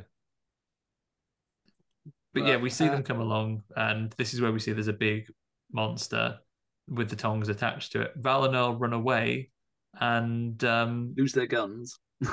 Yeah, and their horses. Which I love that thing where they're like, I'll take the shotgun. So he's got the little. Then Heather gives him his better rifle. Kevin Bacon's face. Fuck. Yeah, you want to take this? Yeah, it's so good. The relationship between those two is great. But yeah, they're running, and they reach. Is this like a drainage ditch, or it's like an aqueduct or something, isn't it? I'm not sure what it is or why they couldn't follow that. I don't know how far along it runs. Yeah, but they tried to jump over it. They don't make it. But then we do get a horse death scene as well. It's a bit never-ending story, right? In terms of the one runs away and one, one runs away, one gets got, and then the graboid basically pile drives itself into the concrete and it smashes through but not out, and kills itself basically by hitting this wall of concrete. Again, the way that mucousy blood sort of starts pouring out of the hole. Yeah. I love that when Kevin Bacon digs it out, he's got that tiny little shovel. Yeah, the tiny little spade. He has. This giant graboid with his tiny little spade. And they're huge. You see, this is when you see one in full. They dig it out. Rhonda turns up at the other side of the ditch and meets them, and we basically cut away and see that they've, which we mentioned, that's the seismologist. Yeah. She has sensors all over the valley and realizes there must be at least another 3. And then one of them turns up, traps the poor buggers on a rock. Yeah. So obviously we've already established Rhonda, haven't we? She already met the characters early on. And this is the thing, we're kind of supposed to think that Val is kind of just not interested. He's obviously got a certain type. And I kind of like the fact that their relationship and their attraction sort of grows as they both go through this traumatic situation together. So it feels natural and earned as well. It doesn't feel like it was forced. Yeah, because you get with some films. In some monster movies, it almost establishes these relationships first, so you're supposed to feel something when one of them gets killed, or or one of them's in peril. But with this, it's much more. Yeah, it feels earned. You're right. You get the small moments, like she wakes up and he's put his coat around her, and then later on when he's cleaning her wounds after the barbed wire incident, and just the little looks they give each other. Yeah, like what the look he gives her when they wake up and he realizes that she's close to him. Yeah, bless them. But yeah, essentially she explains that there's another one of them here, and that is when they get trapped overnight on this cluster of rocks near one of the worms. And they realize that's how the other guy had dehydrated, because they don't leave. If they know you're on there, they can hear you through the boulders conduct the sound very well. So they know they're there, and they will just hang out until you've had to come off and they've got you, or you've died. Yeah. Jesus. And then no one wins if you die. Graboids. Yeah, you think, if you let them get away, you could perhaps eat them another time. They're not obviously thinking that far ahead. They are like Earl could criticize them in the same way. There they are on Monday. He's already thinking of Wednesday. Graboid's not. Exactly. So when they wake up in the morning, that is when they develop an idea to essentially get away, right? Some handily positioned poles. Positioned poles, and luckily all of the boulders are the perfect equidistant, so you could do a lovely pole vault over them, which is what they do. Rhonda leads the way. Such a great scene, though. It's so good. It's so well framed up. It's so nice to watch. I love the way Fred Ward goes and falls straight back. I love Kevin Bacon's cocky little look to either side where he spits in his palms of his hands and then goes for it. Yeah. I love the one-upmanship of those two all the time. It's such a great little relationship. A good relationship between them. You're right. I mean, question for you: how confident would either of you be pole vaulting across residual boulders? Oh, Jesus. I'm pretty sure I'd have died at that point. Already died. I give it a good go, but I reckon I would have done something like Earl did, where he kind of went halfway and then went backwards, land on his arse. But yeah, he muddles through. That's probably what I would have done. I probably would have dropped the pole, I reckon. Did you have a go of pole vaulting when you were at school? I don't think we ever got a go. Yeah. No. We had with some of the track and field stuff that we had a day when you did a bit of it, one PE lesson out of entirety of high school. We had to go at high jump, and then one day we got the hurdles out. Oh yeah, but you only had one go at every one of those sports, and then the remainder of the 5 years, right? You've had 1 week of that. We got the trampoline out 1 week. The rest of it, you got to play cricket, football, or inside badminton. That's it. The horse box, you can practice your gate bolt. That's it. Just the one time of that, though. Never again. That's because it's a lot of work to get all that shit out. It's easy to just make you play rugby, isn't it? It's true. Just leave it out then. Or the rope that you've got climb all the way to the top of the ceiling in the gymnasium. You ever do that? No. Never done it. I can rope burn all the way back down. Get as high as I could jump, hold myself that high on the rope for a little while, and then get down. Yeah. Because again, I don't know, is it just me? I don't think anyone ever taught you anything in PE. It was just a thing that you did. Have a go. Yeah. Just have a go. Just do this PE for a bit, will you? All right. All right. Can you teach me some of the run techniques? Around until you're tired. Can you teach me some of the techniques or rules of this sport? I'm interested in the kids that already know. Just pretend there are graboids on the floor, right? See, that would have made PE more exciting, though. It's not right, we're playing graboids today. You got to leap from ear to ear. That'd be so much better. Set up loads of things, increasingly difficult to reach across. Oh, that bench. that's a bit further. And we've turned this one upside down, so you've only got the narrow edge to balance across. Normalize graboids as a game in PE, but getting the agility up of new generations. Everyone will be able to just do Ninja Warrior instantly by the time they're adults if they've been doing that since they're 6. I think we found the political platform we're going to stand on, lads. Yeah, there we go. Legal. Graboids-based sports training. Imagine the Olympic Hall. That Netflix show called Floor is Lava, which is actually a thing. If a Netflix show came out called Watch Out There Are Graboids, I'd watch that every day of the week. It's what the Kevin Bacon pilot should have been. Yeah, exactly. That's the mistake he made. Real graboids as well, so that if people fuck up, then they do get killed. And I think with technology now, with AR and so on, you could do so much, probably cheaper to make than flooding a set with gunge that's disguised as lava. Definitely. Ever so wasteful. What are you doing with that? No one's drinking it. So they managed to pole vault across all the boulders, and then they make a run for it, don't they? And this is impressive because they all jump in the truck, and Rhonda pulls away drives the car just with her hands, hand on the accelerator. It's when they've got away and they're celebrating. She's like, "Can somebody give me a hand?" Like, oh shit, yeah. Is that when Val knows that she must be a keeper? She can drive a car while basically legs are out of the back of the cab, reaching down, probably doing the steering wheel with her teeth. We can't see her. Just showing off. Yeah, I'll drive all the way. Just tell her the way to the shop.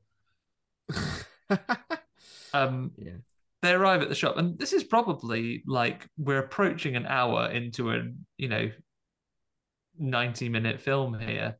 This last half hour now is just absolute blitzkrieg because they're not at the. I mean, Melvin only manages to fuck them off once or twice before they're actually under full getting siege. The shit scared out of him. Yeah, and losing his basketball. So they return to the town, don't they? And the worms pretty much attack straight off the bat, coming through the floor of the store, right? How does Chang die again? Chang dies because the Pepsi fridge goes off, which if Val and Earl had fixed it earlier when they were there instead of putting it off to do the job they were supposed to do that day, Chang wouldn't have died because it wouldn't have gone off. No, I didn't even notice that. It's their fault. Their whole thing about, we don't do anything. Well, we plan for the future so we don't have to do anything today. Earl explained it to me. Oh my God. Did they even recognize that it's their fault? They don't, do they? See, no. Ignorance. Absolute ignorance. It's just one of those nice little details that nobody ever actually goes into. Upon repeat viewing, you sort of start to realize that if they'd have just fixed that at the beginning when he asked. Yeah. Oh, that's really clever. I wonder if that was it wouldn't have gone off and that wouldn't have attracted the graboids to the shop. I mean, bearing in mind that the fridge was faulty, is that a Pepsi sponsorship, or have the good folks at Coca-Cola actually put that in? Yeah, the fridge that goes off and gets a man killed. Yeah. Make it a Pepsi fridge, would you? Yeah. We'll pay you double. Can I have a Coke? Is Pepsi all right? No, it's not actually. It's not actually yuck.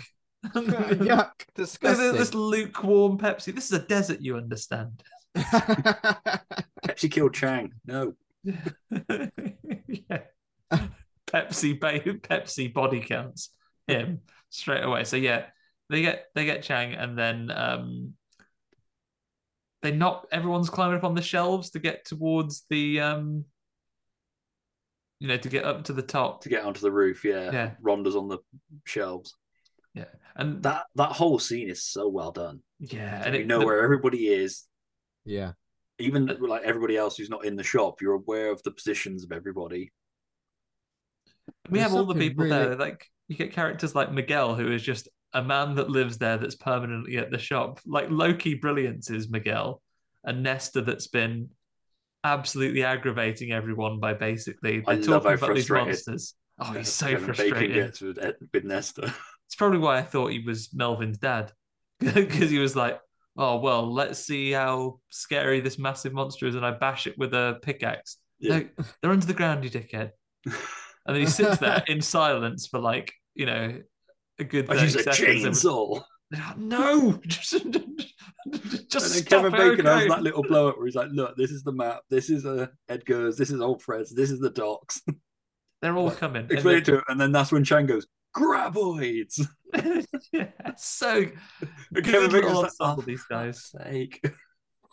And he has like a moment. He's like, "Oh, we're going to be really," and he comes back again. Like Chang gets mentioned in the second one when they're talking about the names of the monsters. So like they ate him, and they named them the name that he chose. He's like, "Oh, you'll be sorry if you don't give them a name."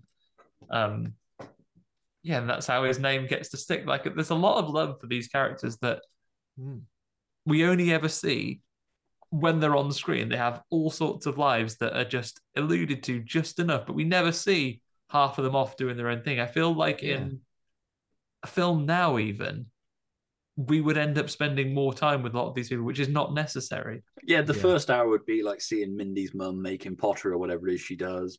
Yeah. Melvin's parents going off and leaving him. Nesta doing whatever Nesta does.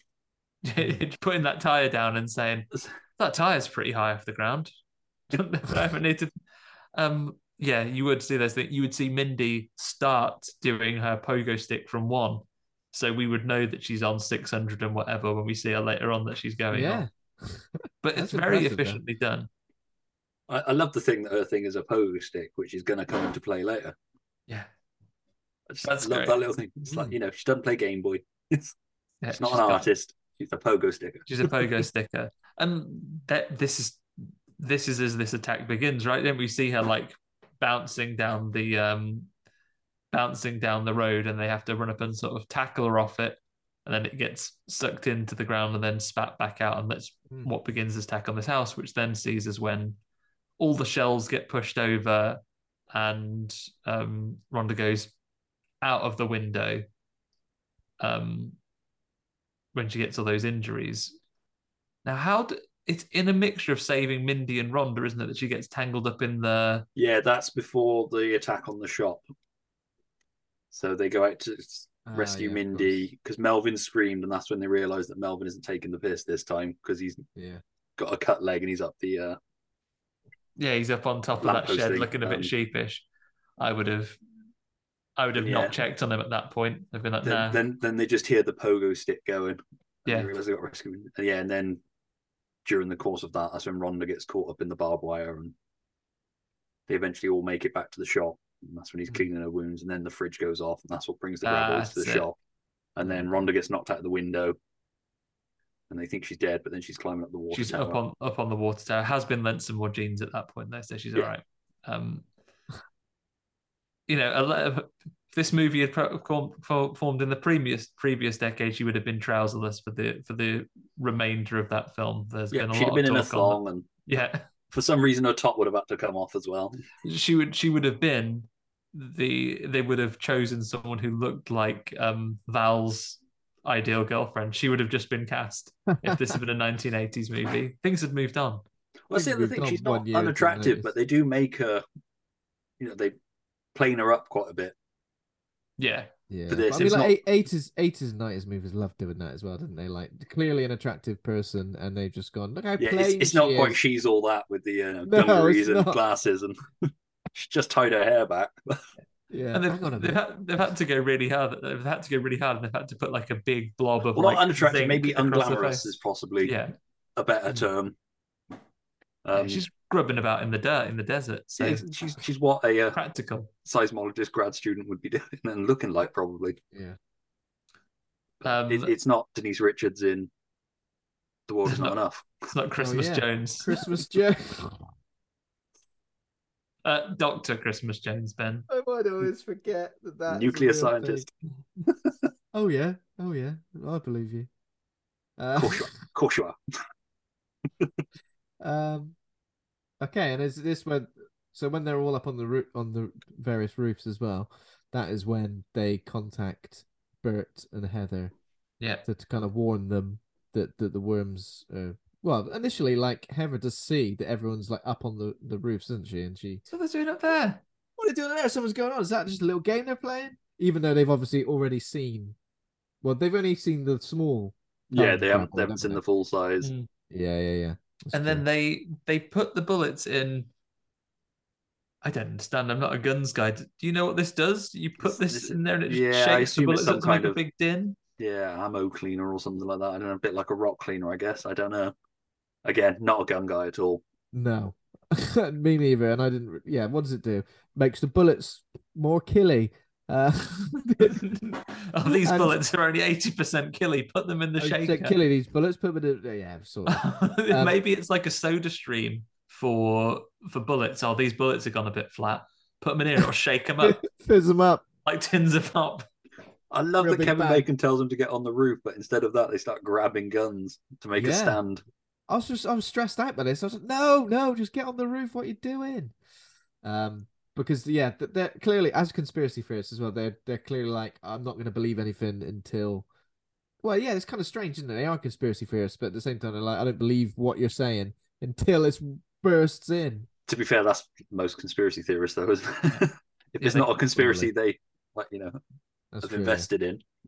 So they're saying, what are you saying? They're under the ground. Okay, I can't see anything. It's because they're under the ground, and then they come in through the basement wall. If this was Tremors, the video game, this would be a great boss battle. Yeah, that we have here. They have they have a little boss fight with it. They use all the weapons. You know it's serious when people with a wall full of guns. I remember thinking this watching the film as a kid. So these are people who have all these guns and weapons, and then there's one of them that even in their house is kept behind glass. Yeah, the elephant gun. The elephant gun. Yeah. Wow. I do love when they radio about it, like, we killed the mother humper. I just love Kevin Bacon's thing of like, that's great, but be advised, there are still two more mother humpers. Wow. Just the radio conversation. That is when they do get on the roof, and like Heather is talking to Val on the radio, and then like Bert is like leaning off and like still trying to shoot it through the ground. It's like, will you stop doing that? And he goes, oh, I think I scared him. Yeah, even the elephant gun won't go through dirt, apparently. It's the best bullet stoppers there are. So if you're in any combat situation, cover yourself in earth. Yeah, bury yourself.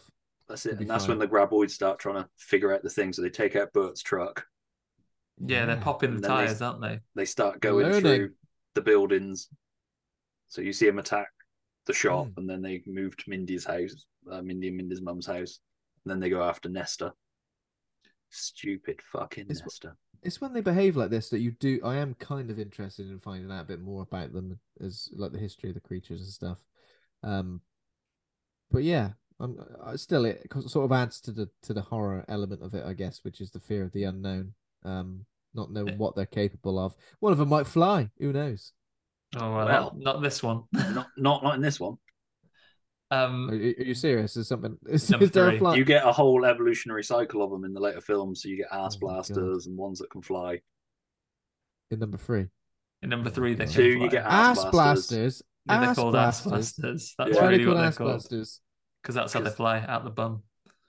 Well, oh Jesus Christ! They do like rock. They're like. It sounds really stupid, and for a long time I wasn't bothered with 2 because I was like, really, ass blasters? We're doing that? Are we fine? It actually works really well, and it fits the tone of the film perfectly. Number 2, they're like infrared velociraptors. Yeah, they're like little leggy ones, and they can see you with infrared. Jesus, it's like it feels like a natural evolution. It doesn't feel like you're being cheated into them doing it just for a gimmick of having something different. It's really good. Yeah, it actually feels like it works. But yeah, there's 3 stages of their life cycle. What about shriekers? What are they? They are they're the ones that can fly. Yeah. Oh no, shriekers are the infrared walkies from. That's it. Yeah. Sorry. And then they turn into. I have not seen it recently enough to know how shriekers become ass blasters. I think it's just the evolution of it, and then the ass blasters eventually become the Tremors worms. Wow. There you go. See, there's a whole life cycle. Starts around again. See. Okay, I was thinking the other way around, but yeah, okay, that's interesting. The more we discuss this, the more I am kind of interested to see the sequel. Get on it. I'm pretty sure I've seen the second one, but like a long time ago. But I've definitely the first 4 are great. Once the Stampede guys, so the guys behind this film and everything up to the 4th one and the TV series, once they took it away from them, I think originally it was going to be a remake, and then they did it as a sequel instead with whatever the 5th one was called. I can't remember now. Bloodlines, that's it. Yeah, Bloodlines, Cold Day in Hell, Shrieker Island. They got rid of the numbers for Cold Day in Hell. They went Tremor 6 now. There's just something a bit nastier and less fun about it. Yeah. These films, even though people are dying, it feels like good fun. Whereas in the later films, it just feels a bit unpleasant. Oh, I see. And I think you do get that there is like a niceness to these films, like it just the way that the comedy works out, the way that, and this is why I thought you were saying about where we are in the movie. So this is when Nestor he has found his safe space after the caravan he's on top of gets pulled over. He gets off the ground onto a big like tractor tire, but so gets slurped through the middle, and we hear him underground. Even that little bit, it just adds that little seasoning of comedy to it, that we hear this man has been killed by a horrible worm that's eaten him, but the fact that we hear him underground going whoa, yeah, like he's gone down the flume at the water park. I suppose when you get taken ass first, it's it's something to shout about, I guess. But you hear him underneath the ground getting eaten up. And it's Melvin's reaction here where he's like, oh, you guys got to do something. He seems upset. That's why I came away thinking, oh, that's his dad. But no. Oh. Yeah, Melvin's an oddity. The parentage of Melvin. But then moments later, they're like, oh, how do we get him away from the house? Like, hey, Melvin, do you want to go for a walk? And he's like, we hate, just sit there and go, fucking hate that kid. Like St. Melvin. I reckon if things had got like 10 minutes more desperate without another plan, they would have been like trying to throw rocks at him or something and try and knock him off the roof. He'd have been the first one chucked off the rocks in a little while. Yeah. Absolutely. So the tires have been popped. They realize that the next opportunity they got, they can't stay. Even if Bert and Heather could have got away and their tires hadn't been burst, the shop that they're all hiding on would have been slurped up underground. They'd have been killed long before they get back. So they come up with a plan to set off Chen's tractor that he had to distract the graboids, and then they will get the caterpillar, the bulldozer that they have, which we saw at the beginning when they were digging a trench for the thing. Nothing that said that had to have been in there. A lesser film would have just said, oh, we got a bulldozer, but we saw it. We know they have it. Yeah, exactly. It's all so well planned. They do rock, scissors, paper. This is where Val loses and be like, oh, well, I lost, I have to go. And then the guy says, no, I choose who's going. But whatever the outcome would have been, he was going. Wow. Yeah. And what does he do? Gives him a wind zip. Gives him a swift jab. And doesn't, I mean, in many ways, a terrible crime, not respecting the outcome of rock, scissors, paper.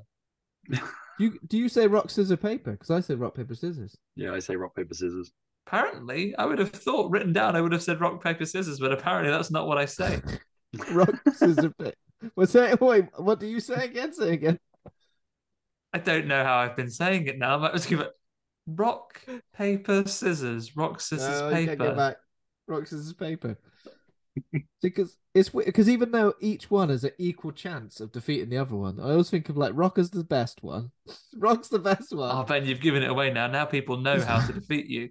If any listeners meet you, they'll be like, oh, you'll be like that when Bart and Lisa are playing. It was like, Ben, it always goes Rock. And Ben said, good old Rock, you never let me down. Rock, you never let me down. And then Scissors a second. And only losers go for paper, right? Because why would you? See, that's what you do. You go for a paper. You know that's your weakness, Ben. And if someone goes for paper, you go, how dare you?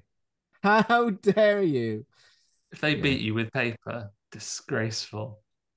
And then you get those people who absolute cards, absolute chaos, agents of chaos. When they go and throw something in there, isn't one of rock, paper, or scissors, and you go, you're an idiot. If someone does that when you're playing rock, scissors, paper, you can kick them in the crotch. That's what the law states, actually. Immediately lose, I think, with that. Oh, I've done fire. Oh, I've done dynamite. You're an idiot. Yeah, you don't respect the rules. You know, especially Steve, you've been watching some classic James Bond. You can just flatten your hand. Maybe if it's been paper and just karate chop them in the neck. Yeah. So you do a proper Roger Moore 70s karate chop. That's absolutely fair. If someone's done it, and if you've got scissors and they've done damage, you can poke them in the eyes. Yeah. And if it's rock, punch. You can just assault them with whatever you have if they've done something which is not one of the established three. Them's the rules. But yeah, Val disrespects in a different way. He doesn't do nuclear bomb or anything like that. He just pretends that he's being a good sport, thumps Earl, and then legs it almost to the trailer. But then the Graboids catch up with him. And again, moment that I'll always remember, doing that bit where he stands still and they're coming, and then he's like lifting up a leg to try and avoid them finding him. The way the tentacle just suddenly swoops back round and he has to quickly lift his leg. And... yeah. It's nothing nicely little tense scene. It doesn't go on too long either, so it's... Yeah, it's very tense. It's that perfect length before you're like, yeah, right, this is getting silly now. Yeah, he's not like dancing and like doing a handstand. It's not quite that bad. Nothing like Dune either, where you just have to do a funny little weird avant-garde, like weird capoeira walk. That's very silly. Is that you trick him? Is that you trick him? They go, I don't know where he is. No, but then he's saved by, is it Rhonda kicks the drain pipe off the water? Yeah, she starts emptying the water tower. Yeah, because they say we need to cause a distraction. So they they're all shouting abuse at them at first, aren't they? Yeah. My mother was a saint. I do love that people keep asking Rhonda questions about it because she's a scientist. Yeah. But I don't know. It's like, how do they do this? How do they know we're here? It's like, why are you all asking? Yeah, it's good. I also feel like it's very well addressed to audiences. Like you can imagine watching this as someone and someone saying, "Oh, what? How were they supposed to know?" And she's done what you might do as you were talking to them. Why are you asking me? Because I mean, with the exception of Rhonda, all the characters are idiots. They're lovable idiots, but they're all idiots. Even Bert and Heather are idiots. But yeah, they get the cat. They get the cat. They manage to attach like an old truck to it, and they victoriously they're driving out. They go and pick up Bert and Heather. And they take a frustrating line. You could see they were coming in that bulldozer for ages. You could have been ready to go. When they're picking which guns to take. It's like, what do you reckon? This one or this one? So, well, this one's got great penetration. I'd take this, less ammo to carry. I love the bit of score in that as well. Just that heroic music. Yes. Score underrated, I would say. The score is in this, not by us. We love it, but it comes as a surprise to me. You don't see it maybe listed in some of the. I think because it wasn't available for so long, like as a standalone CD release. It's just the other thing with Tremors is there's very little merchandise to go with it beyond the films. You know, you think it'd be set up for like Funko Pops, action figures, Graboid monsters. What am I not seeing? Like what are the Ben? You've got a teenager. What are the things called now that are like plushy things that you can get? Squishmallows. Squishmallows. I knew you'd know that. Where is my Graboid Squishmallow? Please. On one of the Tremors groups I'm on, there was for a while a Graboid's Willy Warmer. So you could turn your knob into a Graboid. Imagine doing Obviously that. Not officially licensed. Not licensed property. What, I mean, are people wearing this just for a laugh? Are they using it in some sort of intimate situation? I'm not going to kink shame anybody, you know. Willie, I love that.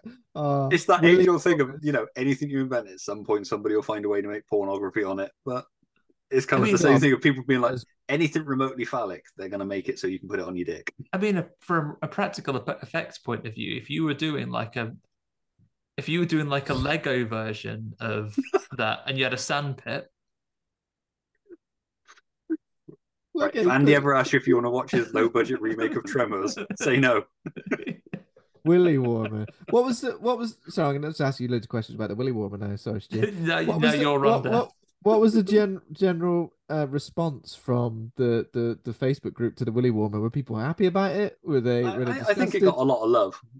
I think it was like a knitted thing, but it was like a few years ago. You guys do realise that now you've said this within earshot of your phones or smart speakers in your house. We're all getting recommended this from like Wish. I just ordered a box of them from Amazon by mistake. A box of them. Well, if you've got, are they single use? if you've got a box of them, we got to do some sort of giveaway. You never know when you need Secret Santa or something like that. Yeah. Oh, if you do, yeah, if you've got a box, as Ben says, we'll do it. We'll do a giveaway. Retweet the link to this episode. We'll pick someone. 5 lucky winners. 5 lucky winners. 5 lucky winners. I've never ever been like, branded. This part of me is a bit chilly. Just this part. Nothing else. And this needs. Just put a pair of trousers on then, will you? No. Oh, in this economy, Ben. My legs are really hot, but this bit's really cold. Yeah. Well, what have you been doing? Don't ask. That is. I feel like I need to Google it. I'm gonna Google it. Screw it. Well, is it officially called a willy warmer? I mean, that might be a local terminology for it, but I mean, I think it's got a good alliterative. It looks like. I guess you could also call it a cock cozy. That'd work. Also alliterative. It looks like on Etsy there's a huge selection. I can't see a Tremors one. Are there any Tremors ones? But my God, I've never seen anything like. Oh my Jesus Christ! Like I say, this was a few years ago, so it's quite possible Universal's shut them down by now. Oh wait, no, I found it. I think. Wait, no. Oh, I think this might just be a crocheted version of one. It's not necessarily a willy warmer. Still, it's great, and it feels like you could use it. I think the one was crocheted, so they're probably not selling them as willy warmers. But I can't think of anything else that would be more warm. To be fair, so I don't know what else you do with it. It's too small to be a hand puppet. So there's a snake one you can get here. There's a crocodile one. Andy's just looking. I'm so glad I derailed this episode. Andy's just looking at his recently viewed items. That's all he's doing. He didn't even have to open a new tab. Oh, there's a Minions one as well. So not all licensed ones have been shut down. That's one step too far. That is a Minions one. No, absolutely not. No, couldn't take anything. As if I need to make a laughing stock of my genitals anymore. As if I need to. I'm joking. I'm not. I mean, would Charlie find your genitals more or less amusing if they were dressed as a minion? I reckon it's on a par. I reckon it's just like couldn't get any worse. I'm joking, of course. Maybe. Right, Willy Warmer. What happens next? I'm not sure. I remember. No, they eventually get Bert and Heather onto the cat. Yeah. Bert decides if he's going to bring his crocodile or his snake Willy Warmer, and they get on there. They're driving along, and then victoriously they're seeing the remaining graboids. They're like puffs of smoke in the distance. They're like, "Ha, sucked in graboids." It is not them, the graboids, that have been sucked in. It's them, and they've dug a trench that the bulldozer falls into just before they get to solid rock. And they have to basically make a run for some rocks. They throw a bomb. They throw the first bomb at this point to try and get them away, and then they run across with guns. Well, initially they doesn't Bert sort of say, "This is what I'm going to do. If we get stuck here, I'm going to just walk out there." No, that's when they're on the rock. That's when they get trapped in the trailer. Okay, I've got you. He throws one that makes them run away, and then Rhonda says if they throw it in the direction they want to run, it'll send them in the opposite direction, which will give them time. And they give Melvin the gun so that it'll make him go. Yeah, and then he runs across, and then idiot Melvin goes to like just blast the gun away at the graboids as they run across, realizes it's empty, and then Bert on the other side says, "I wouldn't give you a gun if it was World War III." I do love when he gives the gun back to Bert. Bert checks it, even though he knows it's empty, he just double checks it's empty before he puts it in his trousers. It's a lovely little bit of gun safety. That is great. Old Michael Gross is such. I mean, is he in? Did we see Michael Gross in anything aside from Tremors? I mean, obviously he's Family Ties was his full big career. Thing. No, I don't know Family Ties. Yeah, see, it didn't really have a show over here, but that was what he was. He was like America's dad. Was he? He was like a very. Oh, wow, yeah. So I think his character in Family Ties was like a very Democrat, liberal dad. So this is like the polar opposite character. 171 episodes he was in of that. Wow. And he popped up in guest star spots. He was in the Outer Limits, Andy. Oh, I think I might have seen the one that's got him in it already. I've been watching some of the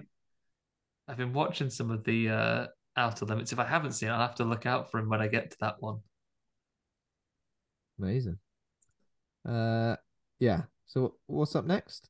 So this is when you say, Ben, they're there at the rocks and they think, what are we going to do? We haven't got enough bombs to make it all the way to town. So there's a bit of infighting between them, isn't there?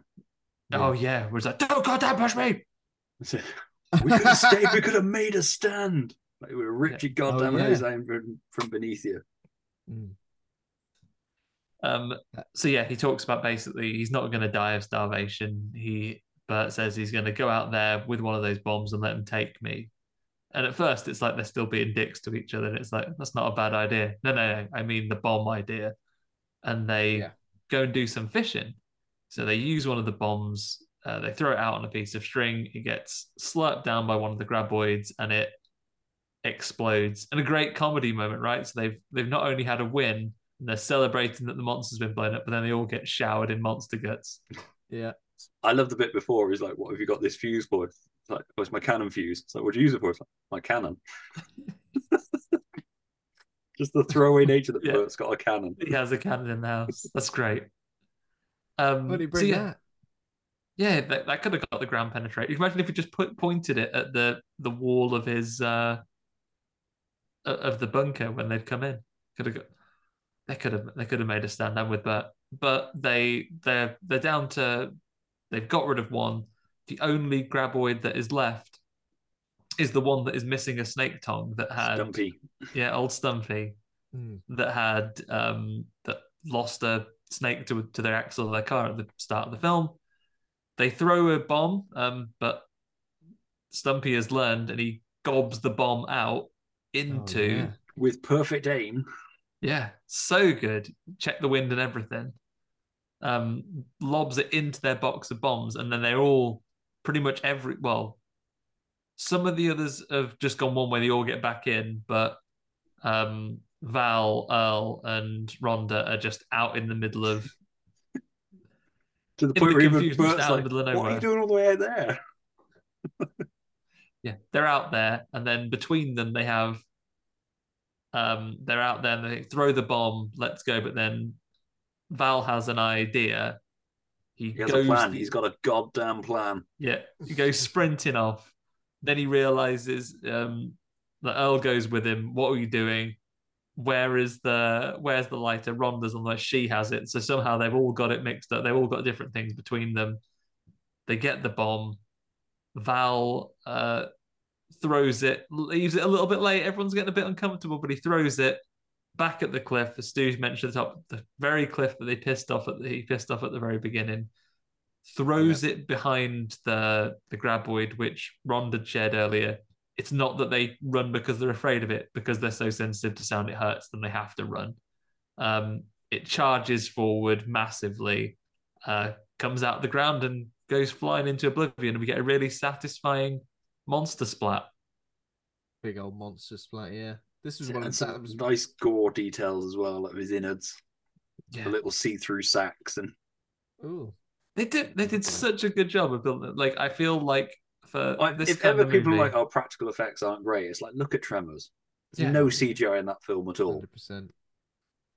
And I just looked at this while we were going through it. You know how much money Tremors was made for? Oh, it was nothing, was it? It was like low end, like 15 million, something like that. Even less, 10 million, which is more money than I'll ever see. But yeah, that's incredible. For a 90s movie, there were films that were far more expensive than this by this time. Another thing that was worth mentioning as well, that I've completely forgot about until now, was the way they talk about the graboids stinking as well. Yeah, was really good, because it really did, like that sort of dry. I could just imagine being there in this horrible dry desert scenario and sort of smelling the disgusting graboids as well, especially when they blow up. What do you reckon the graboid smells like? Back of a cinema? I reckon it smells like egg. Yeah, a bit eggy. Back of a cinema. Don't know if you've ever had cause to walk around the back of a cinema. Absolutely stinks. What, just like a horrible popcorn? Yeah, I think so. Maybe it was just the cinema that was used to be on our way to walk in Tamworth. I'd just be like, avoid this little way to walk. Then it's the way. It's the way. You got to get over the stench. You know, that's how it goes. I reckon a bit eggy, a bit like sulfur, egg. Yeah. and then guts, blood and guts. Egg and guts. Egg and guts. Oh, I recognise that. Egg and guts takes me back to Tremors. Wonderful movie. But stinks. But stinks. And that's it. They win. They win. We have a little closing scene where the next day, Val is now dressed in an entirely white cowboy suit. Okay, let's go like now. Virgin. He looks like a born again Christian. Yeah, the like Milky he's off to do a Bar Madonna kid. video. Yeah. Yeah. There we go. So yeah, it looks like he's gone a bit shy and he's not going to do it. But then he does go to speak to Rhonda and they kiss. And in many ways, as much as I would have loved to have seen these guys again, it's kind of a nice ending for them. Originally, it didn't end that way. Originally, it ended with them driving off, and then oh no, Val realizes they haven't got the lighter, and that's his excuse to go back to Rhonda. Okay. Because if you look, anything that's shot at that end where you can't see the town in the background was shot about 6 months later. So Kevin Bacon's got a wig on under the hat. So his hair's slightly differently because apparently the test audiences were like they didn't kiss. Okay. It's like they should have kissed. Well, he needs Earl to kind of urge him to do it as well, doesn't he? Kind of goes to walk away. I'm building up on it.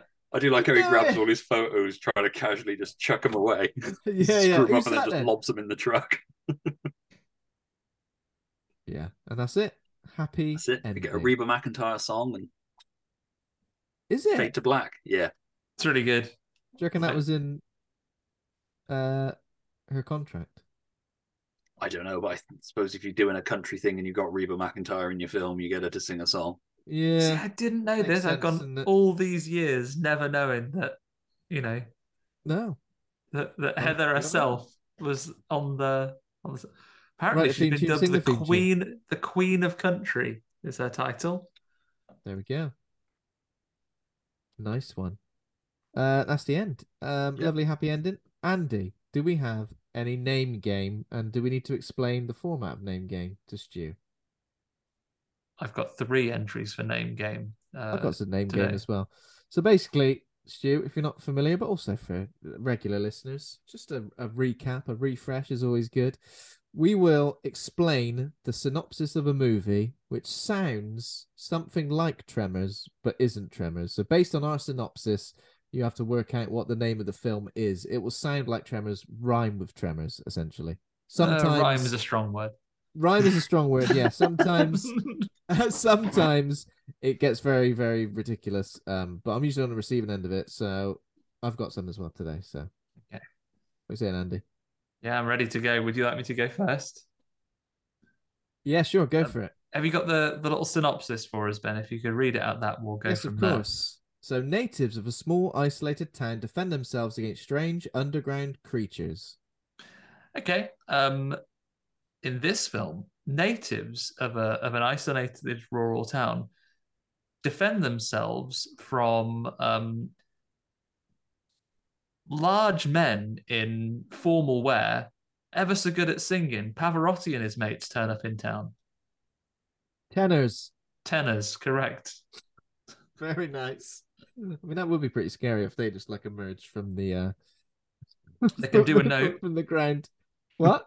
They can do a note for ages. Then get in your house, smash your whole house down once they'd learned. Yeah. Okay. I've got one for you. Natives of a small, isolated town defend themselves against strange underground creatures who are also reality TV stars named Chris and Kylie. Jenners, yeah. Jenners, correct. Which also may be the most horrific film I've ever heard of. Just imagine just emerging from the. Let's get it made. Yeah, Stu's like, no, without the Kardashian clan, it's just not the same. That's the half of the family I'm least interested in. Thank you. I also had Jenners because there's not really things that rhyme with Tremors, but I've got one more for you. Okay. Natives of a small town are really forced to defend themselves from a series of inflamed blood vessels in their anuses, but they refer to them quite casually. They come up with a nickname for them. Blood vessels in their Yeah, they rupture blood vessels in their anuses. But to get over the trauma, they come up with kind of informal nicknames for them.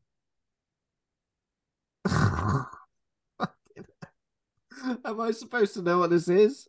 Is it like a? Is anus definitely key to this? Yeah. Absolutely essential. That's an audio clip to isolate and cut out. Our anuses definitely essential. They're pretty essential to everything. Yeah, we've all got them. Even these graboids have got them. All right. To be fair, in the picture on the Wikipedia of the graboids, it does have a little. It does show you where the anus is of the graboid. But in this case, the members of the town, they've not been getting enough fibre. They've had to strain too hard, and they've really inflamed themselves down there. I mean, all I can think of is hemorrhoids. And if you were being quite informal, hemmers, correct. Mother of God. Oh, sorry, doctor. I've got a really bad case of the hemmers down there. The hemmers. Weirdly, Jenner's is still the most disturbing sound in one of those 3 pictures. Exactly. Okay. Any more, well, I had tenors as well, but mine was the tenors as in like money. So I'm not going to do that. Someone they open their birthday cards. They open a birthday card and they have to pretend that they don't realize the money falls onto their lap. Oh, what's that? 10 quid. Jesus. Okay, this is a different one. Natives of a small isolated town defend themselves against strange underground creatures, but they are helped by a Jewish prince who managed to help them escape on a chariot of fire. I mean, maybe I don't know very many Jewish princes. I didn't know he was a Jewish prince either, to be fair, until I googled him. I'm really reaching with this one as well, by the way. Chariot of how does the tune go? That's that's Chariots of Fire, right? That's it, exactly. What film's that from? Isn't it from Chariots of Fire? With what's his name? What's his name in it?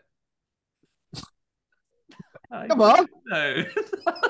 is the film called Chariots of Fire? Because if it is, then I've completely. Oh. Isn't it called Chariots of Fire? That film.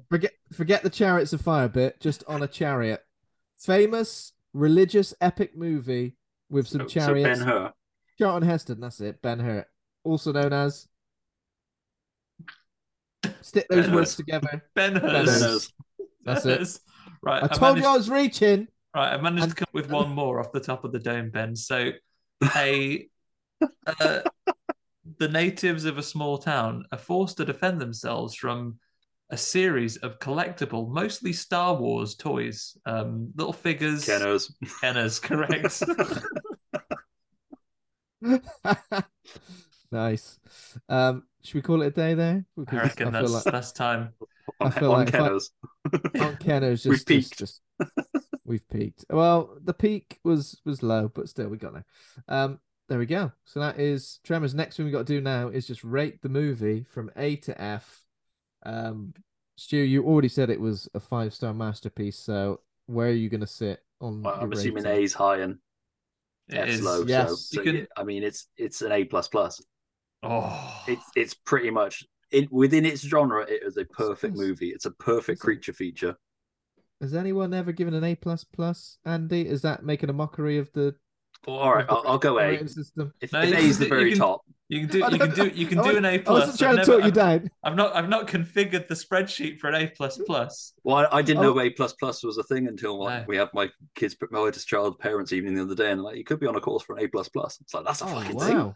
They just invented an A++. I would have thought that, especially. I know, it feels a little bit like we need to go a little bit higher. It's got too easy. I would have thought are they going to do? I thought they would have gone like a video game route, and if you've got past an A+, it becomes an S rank. Oh yeah, of course. and it shines gold. They have to use a gold pen to write it. But A++, I have to rethink the entire scoring system. But either way, maximum marks for Tremors. It's an amazing creature. You watch this and Deep Rising together. It's perfect double bill as well. Deep Rising is like Tremors on the sea, but. We have covered Deep Rising on the show as well. And I think for some reason, I recently looked back at what episode that was. Because I think it maybe celebrated a birthday recently, didn't it? Episode 87 of the show, we covered Deep Rising. Nice. It's weird that we covered Deep Rising so long ago and we've only just got around to Tremors, but there you go. Andy, where do you sit? I'm also in A territory for Tremors. You know what? I'm going to join still on an A plus, because you're right, for the genre that it's in. Bloody love Tremors, and I've got such fond memories of it. The practical effects have actually dated fantastically. I like the comedy of it. It's a movie that I'm always going to want to watch. I think Stu nailed it. Like, if I put the TV on, it's up there with films that it wouldn't matter where in the movie it was on. It's like, oh, I'm going to watch this through to the end now. Like, if you ever catch Jurassic Park on telly, it's up there. It's so good, and I have such fond memories. I think I was the exact right age for this. So in 1990, I would have been turning 7. So by the, give it a couple of years, I'm like 7, 8 years old by the time I'm catching this on VHS. It was so much fun to watch. So many of my mom's cushions crushed and stomped on. So many like almost head injuries from like falling off tables, especially when it's like, can I get all the way upstairs without, and you're sort of on the edges of the steps trying to like wheedle your way up the stairs. It's a dangerous game. Did you pretend it had you as well and like almost get dragged down? No, I think as a kid, you don't want to lose a game, especially not one of your own making. So it's like, oh, I got off just in time. If you've never got in a sleeping bag pretending the graboid's got you. Wow. Wow, you guys are absolutely loving this film. I'm going to go for, again, it's one of those where after chatting through it with you guys, it's made me appreciate it a lot more. But I'm going to go for a B plus. I mean, I could go for it. I mean, Ben's kind of dead inside, isn't he? Yeah. I've been dead inside for a long time, Stu. And I don't wish to talk about it any further because it brings up a lot of bad memories. He's grown up with that willy warmer in his life, and now if I had a willy warmer, I'd be much happier. Okay, my willy would be warm, and he's got a classic case of crotch coldness there, and that's why he's lukewarm on this one. It's actually burning right now. Maybe I should get that scene too. B plus, maybe peer pressure is making me want to go A minus a little bit. I'm just going based on like what I've ranked it on like Letterboxd after. You can edit those, right? Times. Nah, I can't. Never too late to change your mind. It's locked in. B's fair. I mean, as a film, it's not perfect, but as a film in its genre, it's. I think, yeah, I completely agree with that. As a film, and it's made me appreciate a lot of the writing's really good. The characters are great. The effects are great. It's genuinely quite tense, and as I said, there are moments of like joy. It's joyous, especially that pole vault scene. It's awesome. I'm just thinking about where it sits alongside like other films in the genre, and it is right up there, isn't it? So, but in terms of like the horror genre, I'm just going to stick with a B plus. Yeah, it probably fits more in with like the 50s creature features kind of thing. It's very much got that 50s vibe, but with a late 80s, 90s kind of feel to it. It's 100%. One of those films, if you're around somebody's house and they're like, do you want to watch Tremors? And you say no, it's like, it's not worth living anymore. Then they go, what's that, Ben? B plus, get out. I'm just going to go to bed then, let yourself out. I mean, as a film in itself, it's like a perfect 3-star movie.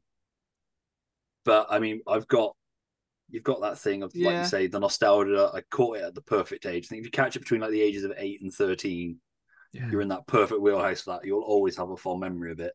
See, that's it for me. Like, you're right. Like, all films in the universe, it probably is like a 3-star movie. But I've come to a decision recently that I now rate films based on how much I enjoyed them versus how good they are. Yeah. Because you know what? Like, let's take it. Absolute masterpieces of cinema, like thinking of things that won Oscars, top of my head, things like Gladiator. Really good film. Ain't ever going to watch it again. It's like 2001. Great film, but it's not one I'm going to chuck on to kill a couple of hours or something and unwind. Tremors, on the other hand. Exactly. Watch it anytime it comes up. Like, I'm always going to watch that movie and it will be a lovely time. Arguably, I would much rather watch Chopping Mall than The Godfather. It goes on a little bit for me. Chopping Mall's got some robots. You're never going to say, I just really fancy watching Schindler's List. Yeah. I just had a day. And I'm really in the mood. I just want to kick back, relax, and watch Schindler's List. All right, don't judge me. I mean, there possibly is some people that would. that is their feel-good movie, but weirdos. The less said about those kind of people, the better. Schindler's Ancestors. I wonder what Uncle Schindler was up to. Let's look for him for some inspiration. Right, there we go. Then that's Tremors. Stu, where can our listeners find more from you and your show online? And you can find And Why Not if you just search And Why Not Pod on all the social medias. It should come up on there. We've got a Facebook group. We're on Twitter, Instagram. I believe we've got a TikTok now as well, which my eldest child mostly does stuff for. I think there's like 2 videos on there. Nice. Yeah, and you can find the podcast by just searching And Why Not Film Pod. It should come up. It should come up as And Why Not, but it's also a fairly generic title, which I realised this far into it. But yeah, if you search And Why Not, or then put like Tremors or something at the end, we'll put the links to the show in the show notes as well, so people can find it easily. I've just got to see off all the other And Why Not podcasts, and then once they've all been eliminated, Highlander style, you haven't got to. I think we might be the only And Why Not, but a lot of the search engines pick up any variation of Why Not, those 3 words, and then bury us ass deep in it sometimes. There we go. But okay. We're gradually building up the list, so we are getting further to the top. So should come up now. So nice one. Well, thanks for joining us, Stu. It's been fun. Thanks for having me on. No problem at all. Thanks everybody else for listening. If you enjoyed the show, become a patron over at patreon.com/horror hangout. Thanks to our current patrons, including John Crinnan, Ben Scaife, Stephen Christopher, Laura Kendrick, Toby Miller, Lane Spencer, Ollie Child, Leslie Carlo, Julia Bilgren, Nick Spill, Troy Birch, Pazuzu, and Rosalind Harnias. Thanks to Taj Easton for our theme music. Thanks to Acast for hosting the show. Please consider giving us a rating or review, and head over to the Facebook group Horror Hangout Board of Advisors for more. We're on all the social platforms, Twitter, Instagram, Facebook, and TikTok, so follow us on there, Horror Hangout Podcast. Next week, we'll be covering Howling 2 with returning guest Janine Pipe. Looking forward to that. But for now, thanks to Stu and Andy for being right horror dudes. Thanks, Ben. You too. Thanks to all the right horror dudes out there. Bye for now, everybody. Bye, everybody. Bye. Don't let a graboid get you. Yeah. Please walk on your furniture on the way up to bed shortly. See you later. Bye.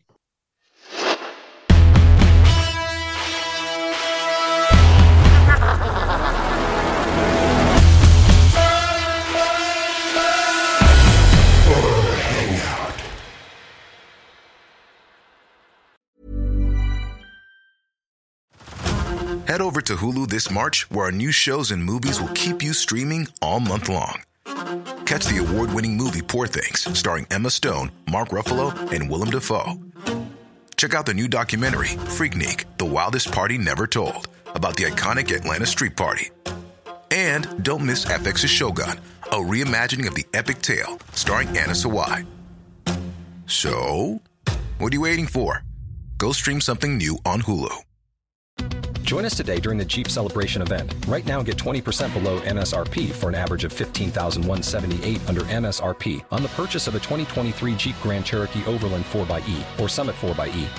Not compatible with lease offers or with any other consumer incentive offers. $15,178 average based on 20% below average MSRP from all 2023 Grand Cherokee Overland 4xE and Summit 4xE models in dealer stock. Residency restrictions apply. Take retail delivery from dealer stock by 4/1. Jeep is a registered trademark.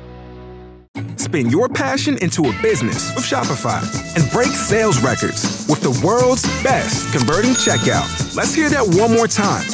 The world's best converting checkout. Shopify's legendary checkout makes it easier for customers to shop on your website, across social media, and everywhere in between. Now that's music to your ears. Any way you spin it, you can be a smash hit with Shopify. Start your $1 a month trial today at shopify.com/records.